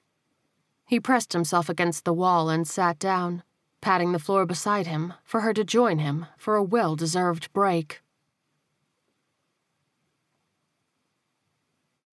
Chapter 9. Clara sat cross-legged, staring down at her hands as the gunmen held her at bay. The silence was tense at best, and the minutes dragged on as they waited for Andrew. Finally, a beat-up old pickup truck rumbled down the road, stopping behind the barricade where the crucified men were. A tall cowboy stepped out and hopped the barrier, strolling over to the group. He stared down his nose at Clara. I have to say I'm disappointed to see you again, he said, shaking his head. I thought we had an understanding. We do have an understanding, she began. He crossed his arms. Obviously not. As I was saying, she growled, and her voice rose. We do have an understanding, but this is a special circumstance. He rolled his eyes. Let me guess, you need something from us. He sneered. Food, medicine, I really don't care what it is, because we aren't giving anything up. You're half right, she shot back. I do need something from you, but it's none of what you mentioned. He sighed and waved his hand at her. Go ahead, tell me what you want then, so I can get back to doing what I was doing. We need one of the cartel corpses, Clara said, pointing to the grisly scene. There was a moment of silence as all of the gunmen, cowboy included, stared at her with blank faces. Andrew shook his head as if to clear it. I'm sorry, I must have had a stroke just now, because it sounded like you said you wanted a corpse. Yep, she replied with a firm nod. I need one of those cartel corpses. What in the world for? One of the gunmen blurted. Andrew held up a hand. Let me guess, you cut a deal with the cartel, huh? He demanded. You bring back a corpse as proof we killed their men, and you get a reprieve from whatever they're doing to you. Meanwhile, me and mine get attacked. He pulled his gun and aimed it at her face. Clara immediately put out a hand to make sure that Trenton stayed down, and then slowly got to her feet. Give me one good reason why I shouldn't put you down right here and now, Andrew snarled. She grabbed the center of her shirt and began to pull it up out of the waistband of her pants. After shimmying the hem out, she grasped it and began to pull it up over her head. Sex isn't going to save you, Andrew snapped. She scowled as she pointed to her left breast, pulling the cup of her bra down just enough to show the large A carved into her flesh. The day after the cartel arrived in El Paso, some men cornered my friend and I in an alley, she began. They picked her up and started to carry her away, and when I fought back, they pinned me down and held me there, as Angel Rivas, the boss's son, came over to me. He pulled out his knife and held it to my throat, threatening to give me a Colombian necktie if I didn't calm down. He told me that I was a pretty little thing, but his dance card for the day was full, so he carved his initial into my chest to make sure nobody else spoiled me for him. He and his men walked off with my friend, who I never saw again, leaving me to bleed in an alley. She jutted out her chin and narrowed her eyes. So no, I'm not cutting a deal with the cartel. The only thing that will ever get cut is that motherfucker's throat. She pointed to the corpses. Now we need that body so we can take out Tiago Rivas and put in someone who is sympathetic to us, which will benefit you too, by the way. She put her shirt back on and put her hands on her hips. Now are you going to help us or not? Andrew took a deep breath, and let it out slowly. "Which bike do you want the body on?" "Boss?" One of the gunmen balked. "Just do what I say," Andrew snapped. "I believe her, and frankly, if she made that story up and carved that into herself, I don't think you want to be messing with her anyway." The gunman lowered his gaze. "Okay," he mumbled. "Ma'am, which bike do you want to use?" "The one next to you will be just fine," Clara replied. "If you can get him strapped on the back, we'll take it from there." Trenton slowly came out of hiding as the men got to work, his gun holstered. He stepped up beside his friend, who looked like she was biting back tears. "Are you okay?" he asked. She nodded, blinking rapidly. "I'm fine." She fixed him with a steel gaze. "But you don't tell anybody else about this, you understand?" "Oh yeah," he replied quickly. "This is between us." She inclined her head to the bike. "Go on and help them. I'll be fine." As he ran off, Andrew stepped closer to her. "Just so our understanding is crystal fucking clear this time," he said firmly. "Nobody from your town is to come back here. We want to be left alone." "I've been here twice, and both times I've had guns aimed at me," Clara replied with a sigh. "Vacationing here isn't exactly high on my list. Only reason you'll see me again is if there's an emergency you need to be aware of." He pursed his lips, regarding her for a moment. "You know, it's been my experience that when someone points a gun in your direction, you typically don't go out of your way to help them." "These are not normal times," she said. "If I have information that may help you and yours survive another day, I'm going to deliver it. Now you can make my life a whole lot easier by telling your boys to calm down whenever they see me." He paused, stroking his chin thoughtfully. "As you can tell, we're not very trusting of outsiders." "That's an understatement," she replied, wincing as one of the crucified cartel members hit the ground. "Fair enough," Andrew replied, and then took a deep breath. "So here's the deal.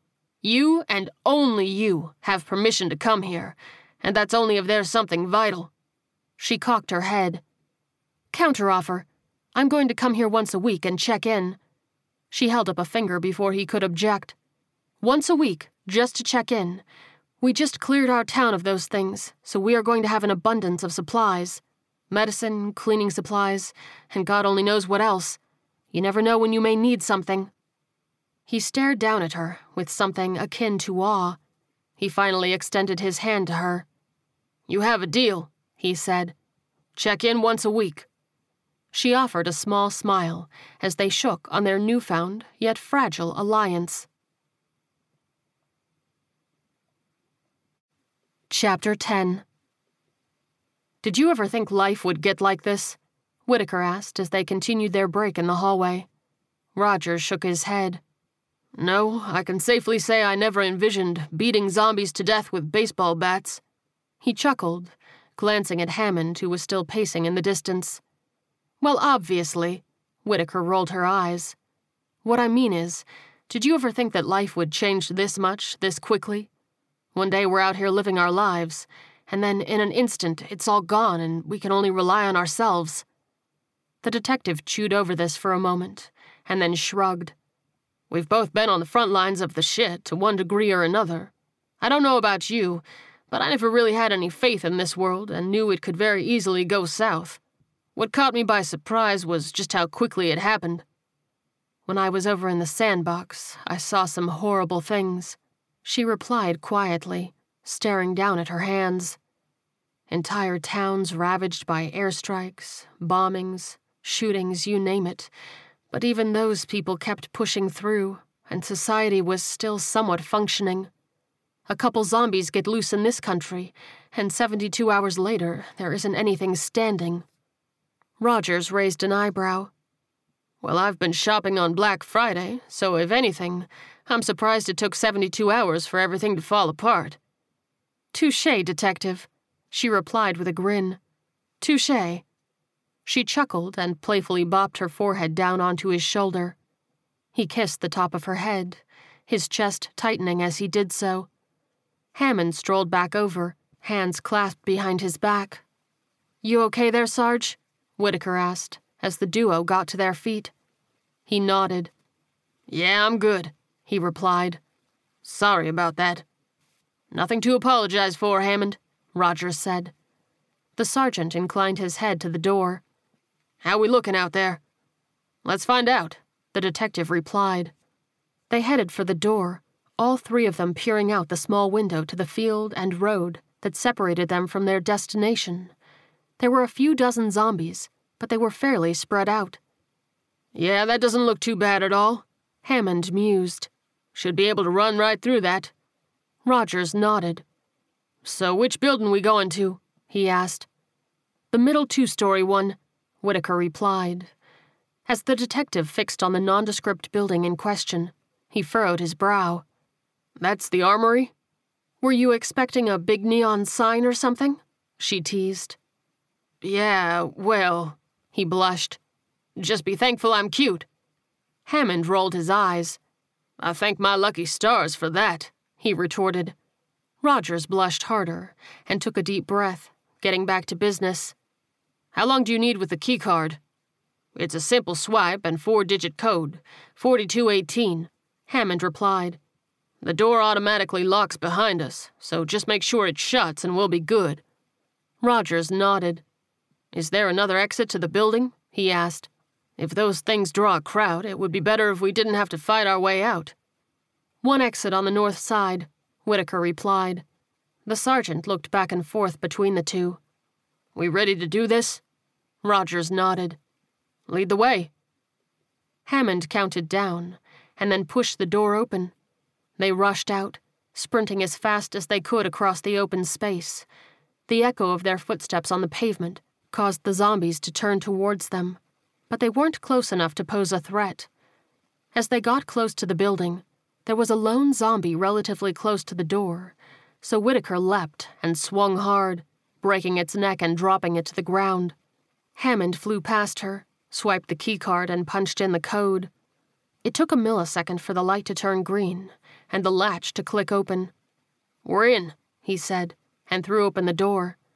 As the trio bustled inside, Rogers closed the door behind them, double-checking to make sure it was secure. Good here, too, he declared. It was dark inside, but as they stepped forward, the automatic lights came on, illuminating several rows of metal shelves. They were mostly empty, with only a handful of assault rifles and bullets left. Thought you guys said there was heavy-duty stuff in here, Rogers said, picking up a handgun and then tossing it back on the shelf. Whitaker winked at him. Don't go doubting me now, detective. My apologies, he replied, motioning her forward with a flourish. Do prove me wrong. The two soldiers led the way to the back wall, with another heavy metal door and keypad. Hammond swiped the card and punched in a different code, and the door clicked open. He swung it wide, and Rogers' eyes widened at the sight of the high-end weaponry. Welcome to the gun nut Christmas, detective, Hammond said. Rogers grinned and walked into the room as if on a cloud, examining all of the gear. There were 50 cal sniper rifles, C4, hand grenades, and armor-piercing rounds. He grabbed a canvas duffel bag from one of the shelves and giddily began stuffing it full of explosives. I'll get these if you guys want to get guns and ammo, he declared. The sergeant clapped Whitaker on the back. You heard the man, let's go shopping. The trio spent some time loading up on gear, throwing canvas bags over their shoulders and slinging rifles over their backs. Whitaker chuckled as Rogers struggled with his last duffel bag. You gonna make it there, cowboy? She asked. Don't worry, I'll make it back okay, he assured her. Just don't ask me to carry anything for a while. She laughed, smacked him on the shoulder, and then grabbed her last bag. I think that's going to do it, Hammond said as he adjusted his haul. If we need more than this, then we're in trouble. As soon as he said the word trouble, they heard several loud gunshots from outside. What the fuck is that? Rogers asked. Whitaker clenched her jaw. Landry? Let's hope not, Hammond replied, and led them to the north side door. The gunfire continued, and they cracked the door open to look out, noting that the zombies in their path earlier were moving north towards where Landry drew the earlier horde to. Everybody's heading north, Hammond reported quietly. which will hopefully mean we're in for an easier trip back across the base. Question is, should we go hot? Whitaker asked. Rogers shook his head emphatically. Absolutely not, he said. We get detected now, and this mission goes bust. Might already be fucked if they're shooting at Landry, Whitaker replied. You know Landry, Hammond cut in. If anybody in our group is going to worm his way out of that, it's going to be him. She cocked her head. This is true. So what's the play? Rogers asked. Hammond held up a hand. Give it 5 minutes, then we run like hell. Chapter 11. The trio waited for the zombies to move north, as a steady stream of gunshots kept up. Hammond cracked open the door to the east and nodded. Okay, back to the college, let's go, he said, and moved outside. They moved at a decent clip, however a little bogged down by their heavy loads. Gunfire continued to echo all the while. As they rushed into the school, they caught their breaths in the safety of the building. Fucking hell, I need to start working out again, Rogers huffed, leaning his hands on his knees. Hammond grunted. I'm sure Whitaker can put you through the paces once we survive this. He paused when he realized he'd just made a double entendre, and the other two stifled laughter. Oh, God damn it, he groaned. Just for that, I'm running boot camp for everybody when this is over. First things first, we gotta get out of this mess, Rogers prompted. Whitaker nodded. We really should keep moving. Agreed, the sergeant said, and motioned for them to follow. They lugged their gear to the other side of the building, and he wrapped his hand around the knob. As soon as he turned it, there was significant pressure, and he slammed his boot against it to hold it steady. A few zombies had apparently stuck around from their first time through, not interested in the gunfire. Their arms flailed through the gap, moans breaking the threshold. Rogers and Whitaker quickly shed their gear and attempted to smack at them with their bats, but the heads were too far back. We gotta pull them in, Whitaker cried. The detective turned and gaped at her. What? Why? Because if the cartel comes onto the base and sees a pile of corpses by the door, they might get suspicious, she replied. Hammond struggled with the door. Fuck it, good enough for me. What do you want me to do? Rogers asked helplessly. Whitaker motioned for the door. You pull, I'll hit. On it, he said, and grabbed hold of one of the flailing arms. On 3, he said. 1, 2, 3. He jerked the arm as hard as he could, wrenching it inside. He stumbled backwards, tumbling hard to the ground, throwing his hands over his face to protect himself from the corpse. There were no gnashing teeth, however, and he lowered his hands, staring up at Whitaker and Hammond, who were laughing at him. He stared at the severed arm next to him and shook his head, wiping at his forehead. Guess I don't know my own strength, he said with a sigh. Hammond inclined his head to the gap as he braced the door with his shoulder. How many are there? He asked. Whitaker stood on her tiptoes, looking out at the zombie heads. Can't be more than 5 or 6. Anything behind them? He asked. Rogers headed over to a nearby window and looked out. Nothing within 30 yards, and even then, it's sparse. Fuck it, I'm letting them in, the sergeant declared. The duo readied their bats and nodded at him. Here we go, Hammond cried, and leapt back from the door. It immediately flipped open due to the pressure, the zombies bonking off of each other to get through the door. The first creature that staggered through was missing an arm, and Rogers stepped up to crack his bat down vertically, crumpling it. He immediately dodged so that Whitaker could take the next swing, her blow catching a young soldier in the side of the head, careening the zombie back into its brethren. She moved to strike another as Rogers took the one next to it, and with 2 rapid vertical strikes, the last 2 standing fell into a heap.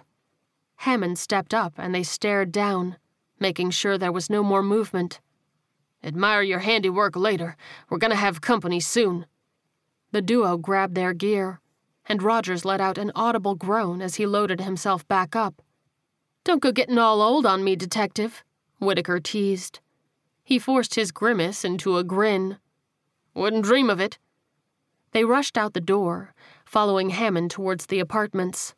As they ran, they glanced at the massive zombies to the north, upwards of 1,000 moving towards the far end of the base as the gunshots continued. As they reached the apartments, there was an explosion, prompting them to look over again. A plume of smoke and dirt flew into the air. "Fucking hell, they're using explosives," Whitaker breathed. Hammond waved to her. "Keep moving." As they reached the apartments, there were several dozen zombies running up from the south, blocking their ability to run around the outside of the building. The sergeant adjusted his route and led them towards the breezeway into the courtyard. "Where the hell are you going?" Rogers huffed. Hammond grunted. "Hoping the courtyard is clear." The detective took a deep, ragged breath and followed, knowing there wasn't a better option. They entered the breezeway and stopped just short of the threshold, taking up position against the wall to minimize their exposure. They looked out to see 100 or so zombies still in there, blocking the eastern exit. "What's the play, Sarge?" Whitaker asked quietly. He surveyed the area and then pointed. "Let's go out the south breezeway and hope those making their way north aren't there." "Good a plan as any," Rogers murmured. Hammond nodded. "Let's go." He led them into the courtyard, the trio doing their best to hug the edge of the building so they wouldn't attract the attention of the horde opposite them. As they reached the southern breezeway, zombies began to emerge from it. "Fuck," Whitaker hissed. "Now what?" Hammond raised his bat. "Fight through them!"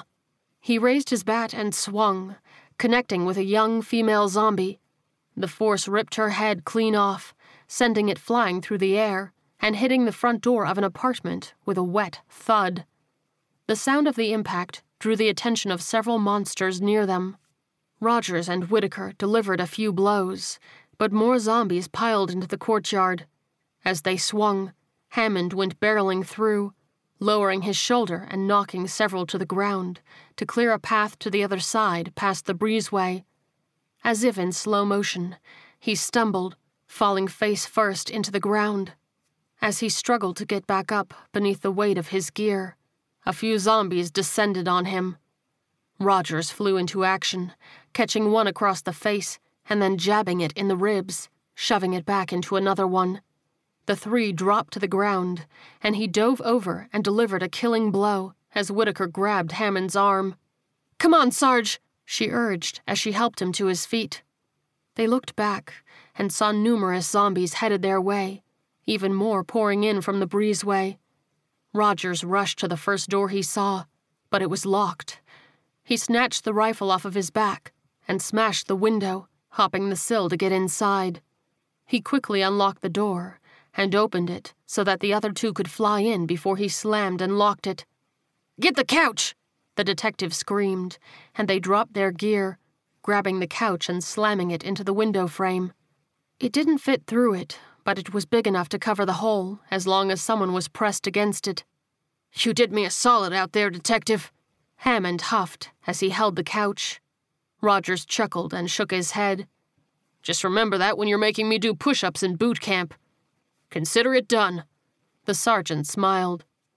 There was a significant pounding on the patio door at the back, and Rogers and Whitaker went to investigate as Hammond held the zombies at bay.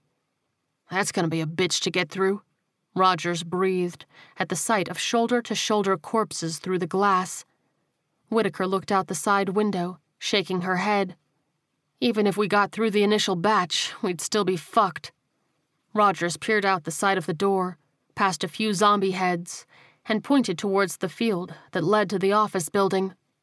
"Check this out." She joined him and sighed at the sight of barely a handful of zombies in that direction. "That would be great if we could get past the door." "What if we could get into the neighboring apartment?" he asked. "There doesn't appear to be any on that patio." She shrugged. "That's great, but how are we going to pull that off?" "Thought you grabbed some C4 at the armory," he asked. She shook her head. "That would give away our position." He held up his finger, prompting her to wait. After several seconds, Whitaker raised her hands in confusion. "What am I—" Rogers held his finger up higher to stop her from talking, and then there was an explosion in the distance. "We used theirs to cover ours," she said with a smile, and walked back to the living room. "Sarge, we got a plan." Hammond was stretched out on the couch, keeping his weight distributed on it so it wouldn't move. "Just when I get comfortable? What you got, Whitaker?" "We're gonna blow a hole into the next apartment and get out through the patio," she said. He raised an eyebrow and then shrugged. "Fuck it, let's do it." Whitaker dug through her bag and found some C4, breaking off a small portion and grabbing a detonator. She and Rogers reached the far end of the apartment, down a hallway to the wall. She immediately began applying the C4 to the wall. "You sure you have enough?" Rogers asked. She cocked her head. "To punch through this? Absolutely," she said as she worked. "If anything, I'm worried I grabbed too much, and I'll end up bringing down the entire complex on top of us." "Not concerning at all?" The detective replied dryly. "Don't worry," she said with a grin. "You're in good hands." She winked at him, and then attached the detonator, retreating to the living room. "Stand by," she said, and they hunkered down on either side of the hallway wall. Hammond was braced against the couch, however he was standing and geared up. The room was silent, with the exception of the zombies banging on the patio door. Faint gunshots still echoed in the distance, but they waited patiently for another explosion. After what felt like an eternity, they finally heard a loud boom, and Whitaker hit the detonator without warning. The blast blew out a significant portion of the wall, sending debris flying down the hallway and into the dining room. The shockwave also shattered all of the glass in the apartment, collapsing the patio door. "Fuck, let's move!" Rogers yelled, and Whitaker sprinted down the hallway towards the 4-foot hole in the wall. The detective grabbed the dining room table and whipped it in the direction of the patio door, knocking some of the ghouls back so that Hammond could make it to the hallway. They leapt through the hole into the other apartment, tearing towards Whitaker, who stood at the shattered patio door. "We got an opening, let's move," she cried, and they jumped through the doorframe, hitting the field. As they ran, they glanced back to see that a crowd was following them. At least ahead of them, the office building didn't have much in the way of zombies around it.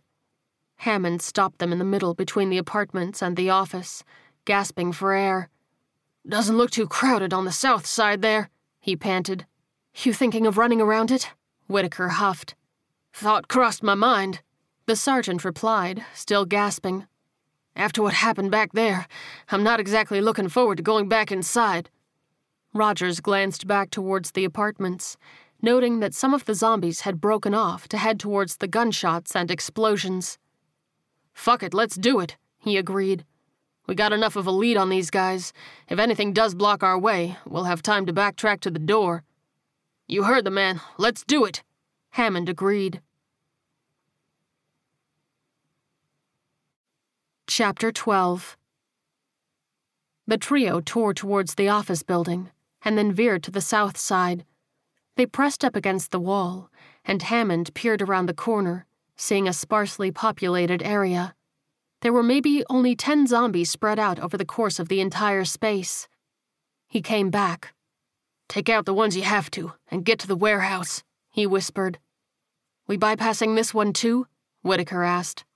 He shook his head. "No, we need to regroup before hitting the fence. Not to mention make sure the coast is clear," Rogers added. Hammond nodded. "That too, come on." He led the group around, their legs growing heavy beneath the overload of equipment. The first zombie they encountered didn't hear them coming, so it was easy for the sergeant to crack its head open from behind. Rogers stepped up to take the lead, moving up another 15 yards before beating down another corpse in military fatigues. Whitaker passed him and reached the edge of the building, smacking one last zombie in civilian denim that was in her way. They moved as quickly as they could with their heavy gear to the warehouse, following a clear path. They remained vigilant, however, and Hammond threw open the door for the other two to dash in with their bats raised. It was thankfully empty, and they all dumped their stuff on the floor and collapsed, huffing and puffing. "Holy fuck," Rogers gasped. You'd figure with as large as the military budget is, they'd spend some of it on researching lighter gear. Hammond shook his head. Yeah, but the problem is, if you did that, then the average soldier's quality of life would improve, and pretty sure Congress passed a law banning that. Ain't that the fucking truth? Whitaker replied.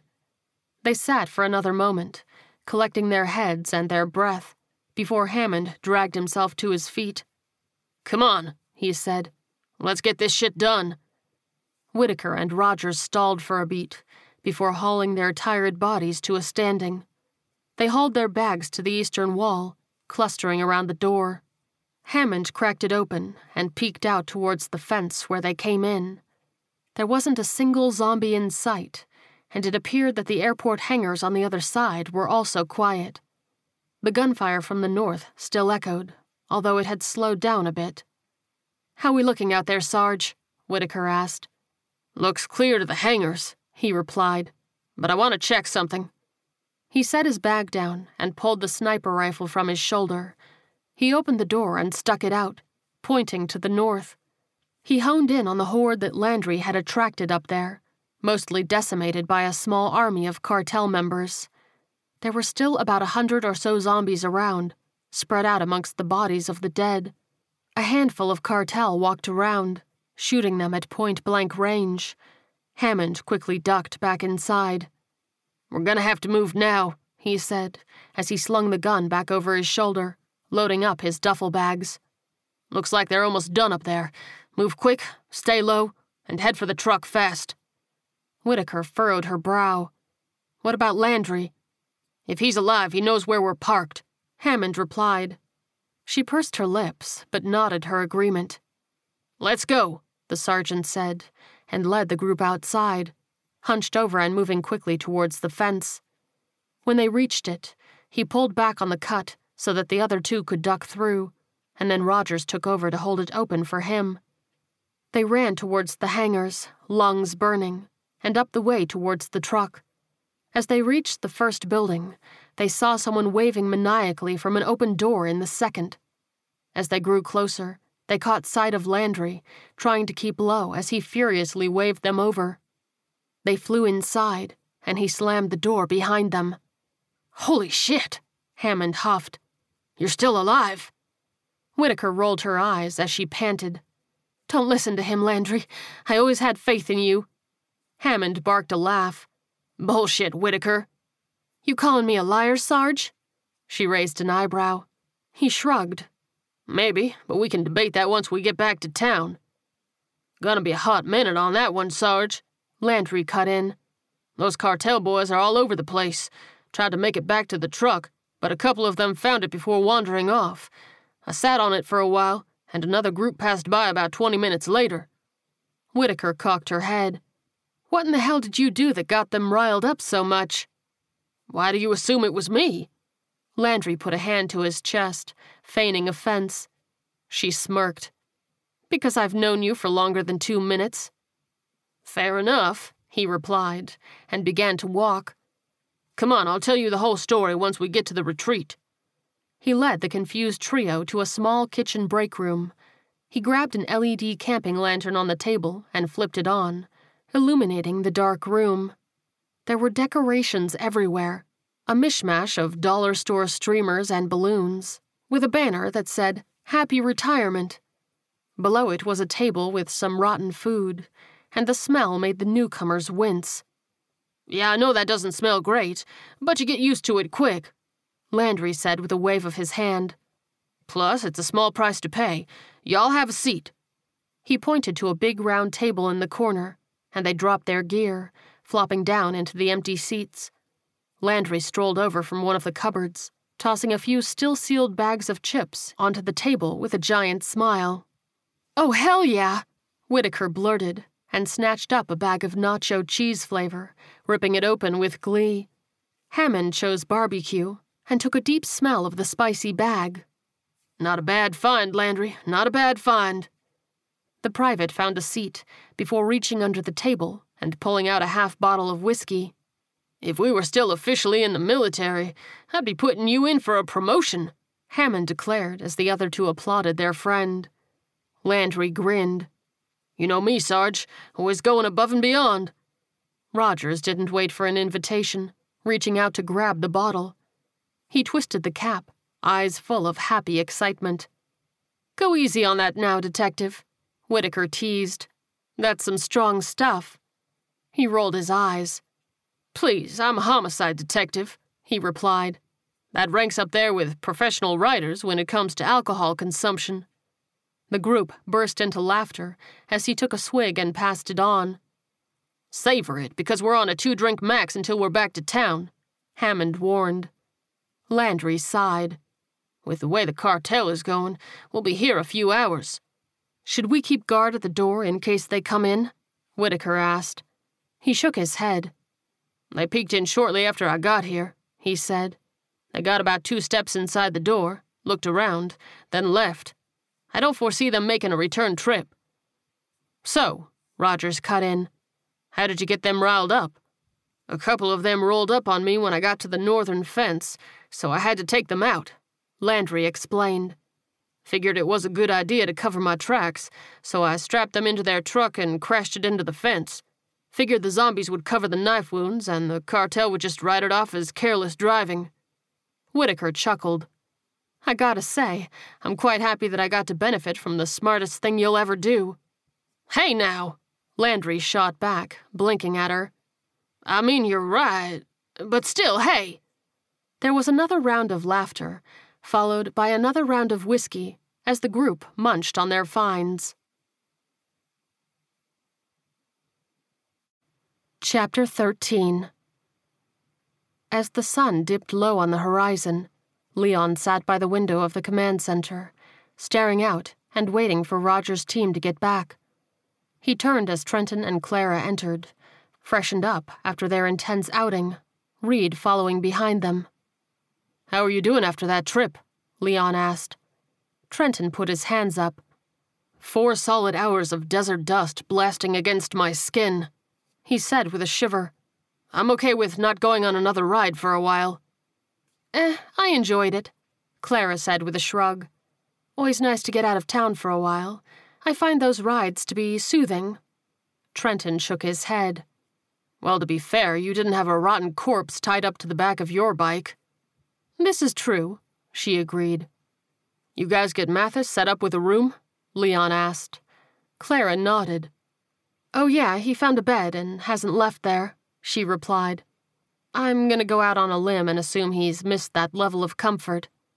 Ask anybody who has been deployed before, and they'll agree with that, Leon replied with a smile. He watched Reed slump in a chair off to the side. Hey, how you doing, bud? The younger man's eyes darkened. Oh, you know, just hanging out and biding my time until I find out how I get to die. He pursed his lips as an awkward silence fell over the room, and then sighed. But you know, it could be worse. I could have spent a couple of hours on a bike with a cartel corpse riding bitch. The others laughed, breaking the tension, and he offered a smile. Have you heard from the others yet? Clara asked, turning to Leon. He shook his head. Not yet. How long until we start getting worried? Trenton crossed his arms. Leon rolled over to his keyboard, pulling up a map of the base. He highlighted the northern part with a mass of dead zombies. What the hell happened? Clara gasped. He shrugged. Best I can tell is that they started something, and the cartel came in to finish it. Trenton chewed his lip. Were they... I don't know, Leon cut in. I didn't have any live footage until the cartel showed up. Given where it is on the base, I'm hopeful that they weren't anywhere near it. But I just don't know. The room fell silent, and then there was a knock on the door, making them all jump. Come in, Leon said. The nurse opened the door and entered, carrying a small plastic container. Is this a bad time? She asked, looking around at the pale-faced group. Not at all, Leon assured her. What can we do for you? She hesitated, and then held out the container. I have what you requested for Reed. The young man let out a deep breath and held out his hand. Well, bring it on over then, he said. She clenched her jaw, shooting him an uncomfortable look, like a deer in the headlights. He waved her forward. "It's all right, I'm not going to bite you," he said with a wink. "At least not yet." She let out a nervous laugh, and then headed over, sitting down beside him. She opened up the container and pulled out a tiny capsule, no bigger than an aspirin. "So what am I looking at?" Reed asked. She pulled out a piece of paper. "I combined a few different drugs. One is called—" He shook his head and put his hand on the paper. "It doesn't matter what's in it. Just tell me what I need to do." "I put the concoction in a plastic shell," she began, swallowing hard. "It won't dissolve in your mouth, but it's soft enough that you'll be able to bite through it when—" Reed nodded. "When I want to change so I can bite that motherfucker Tiago Rivas in the throat?" "Yes," she replied quietly. "When you're ready for that." "Doesn't sound too difficult," he shrugged. "What do you think, Trenton? Simple enough that I can't fuck it up?" His friend smiled sadly. "I think you got this one, bud." "Me too, man," Reed said, staring at the pill. "Me too." The nurse cleared her throat. "Something you need to be prepared for, though." "What's that?" He raised an eyebrow. She took a deep breath. "This is not going to be a painless death," she said slowly. "Nor will it be a quiet one. I have no way of testing this or getting the exact right measurements, so I had to double down on the lethality." "What can I expect?" Reed asked, trying to control the quiver in his voice. She shook her head. "It's gonna feel like you're having a seizure, because you probably will be." She avoided his gaze. "Might last 30 seconds, might last 3 minutes, but I honestly just don't know." "Hopefully it's on the lower side," he said. "Don't want them to have a chance to take me out." She finally met his eyes. "I think it will be," she said, "but I just wanted you to be prepared in case it lasts longer." "Well, given that I'm going to get stabbed in the gut just to get to this point," Reed replied, injecting as much brightness into his voice as he could, "I don't think an extra couple of minutes of pain is going to matter much." She didn't have a response, just sucked her lower lip between her teeth. He reached out and touched her arm as her eyes went glassy. Hey, come on now," he said gently. "It's okay, really." "Sorry," she blurted with a heavy sigh, looking at the floor. "I'm just not used to doing stuff that causes harm, let alone death." Reed took her hand. "Look at me." He waited for her to meet his gaze. "No matter what you do, I'm gonna die tomorrow. What you've done is give me a way to make my death mean something, which is all I want, and it's the most important thing you could have done for me." She forced a smile and nodded jerkily. "Thank you." She got up and swept out of the room, wiping at her eyes as she went. As the door shut, the air horn bleated, and Leon got to his feet. "That better be Hammond or we're in a heap of trouble." They clustered around the window as the truck pulled up, and the quartet emerged from the doors, laughing about something as Landry carried on. Leon led Trenton and Clara outside, as Reed sat in his seat, staring at his death pill. "About damn time you got back," Leon barked as they approached their friends. Landry pressed his palms together. "Sorry there, Dad. Wasn't aware we had a curfew." "Ah, were you worried about us?" Whitaker teased. "Worried about you?" Leon rolled his eyes. "Nah, worried I was gonna have to avenge most of your deaths? Yeah." Landry cocked his head. "Most of our deaths? Man, I'm getting up there in age. Do you have any idea how exhausting it would be to have to avenge 4 people?" Leon joked. 2, maybe. Maybe 3 of you would get avenged." Landry wrinkled his nose. "Well, which one of us would be left out?" "I mean, if you have to ask," Whitaker teased, and the group shared a laugh. Trenton stepped up as Leon greeted the group with handshakes and bro hugs. "Did you find what we need?" "And a whole lot more," Rogers replied with a grin. "C4, grenades, armor-piercing rounds. We're some bad motherfuckers now." Leon's eyes lit up. "And the 50 cal?" Hammond reached into the back seat and pulled out one of the sniper rifles. Locked and loaded to take Tiago's head clean off. Hell yeah, that's what I like to see, Leon replied, running a hand over the barrel. Can I hold it? Hammond looked over at Rogers, who discreetly shook his head. Sorry, Leon, but Mathis is very superstitious when it comes to his rifles, the sergeant replied. He just doesn't feel right letting another sniper hold his weapon, especially just before going into battle. Leon pouted, but nodded in agreement. Yeah, I get it. I have my own superstitions as well. Speaking of Mathis, Hammond continued. Has anyone seen him? Clara nodded. Yeah, we got him set up inside our house. Come on, we'll show you, Trenton invited, and he and Clara led the 3 soldiers to their place. Detective? Whitaker called over her shoulder. He looked over at her, eyebrow raised. Once I freshen up, she said, I think you may owe me a drink. He playfully put a finger to his chin in thought. I think you might be right. Clara leaned over to the female soldier. I've taken a look in the closet of our house, and I think you might find something in there you like. As long as it comes close to fitting and isn't coated in zombie guts, count me in, Whitaker replied, and the girls headed off. Leon's eyebrows rose as he turned to his friend. Looks like you have a fan there, bud. She's got one too, the detective replied, staring after the woman in question. Leon chuckled. You old fox, you don't wait long to pounce, do you? He shook his head. You know, Rogers replied with a little shrug. Instant attraction plus the end of the world. No sense in playing it slow. Leon smacked him on the back. My man, he said. So, how did it go out there? If I don't swing a bat for 100 years, it'll be a fucking day too soon, the detective admitted. His friend winced. That good, huh? Zombies fucking everywhere, Rogers replied. Details are pretty run-of-the-mill, except for when I ripped an arm right off. Leon laughed. The hell you did? No joke, the detective replied, putting a hand over his heart. Whitaker will back me up, too. His friend smirked.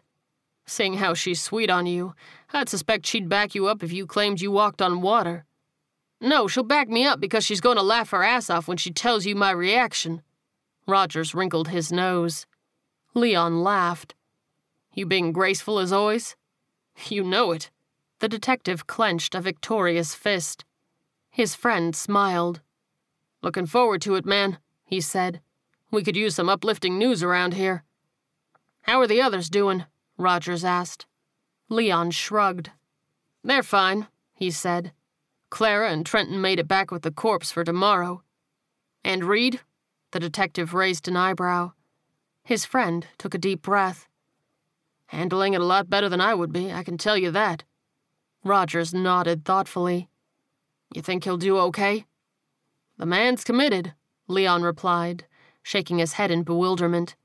He's determined to make his life count for something. His friend paused, and then cracked his knuckles. Well, we better not fuck it up then. Definitely, Leon agreed, and motioned to the command center. Well, you want to get on inside then? Go over the plan again? Rogers nodded. Yeah, just let me grab something out of the truck. He headed back over and opened the back door. Leon, I can't express my gratitude for everything you've done for this community, as well as your friendship during all of this. His friend blinked at him, momentarily shell-shocked. You okay, man? He asked carefully. Not like you to get all sentimental and shit. Well, Rogers said, cocking his head, I'm not getting sentimental as much as I wanted to tell you I picked you up a little something while we were out. He reached in and pulled out the other .50 cal rifle, walking back over and holding it up like a talisman. Leon's eyes were wide as saucers. Get the fuck out of here, for real? Just so you know, that bitch is heavy as fuck, and I lugged it all the way back here for you, Rogers declared. His friend took it with the hugest grin on his face, suddenly looking years younger. I will treasure this until my dying day, he promised, eyes gliding over his new toy. Which better be until well after the apocalypse has ended, Rogers said firmly, holding up a finger. Because if you want the ammo, you're still gonna have to keep being the face of this town. Leon stroked the barrel. Not a problem, bud, he said distantly. Rogers clapped him on the shoulder, and they headed towards the command center. Any idea where you're gonna put it? Right over my desk, his friend said with a grin. The detective raised an eyebrow. How do you think Ethel will like it? I'm gonna ask Ethel if I can put it over my desk. Leon amended immediately. Rogers barked a laugh. Good to know we both realize who really runs this town. End of Book 2. Coming soon, Assassination Day has arrived as Hammond and his team put their plan into action in El Paso Part 6. Save big on brunch for mom, all in the Kroger app. Get 16-ounce packs of flavorful Angus 90% lean ground sirloin for $4.99 each with a digital coupon. Then buy 2, get 2 free on 12 packs of delicious Coca-Cola, Pepsi, or 7-Up, all with your card. Shop these deals at your local Kroger today, or tap the screen now to download the Kroger app to save big today. Kroger, fresh for everyone. Prices and product availability subject to change. Restrictions apply. See site for details.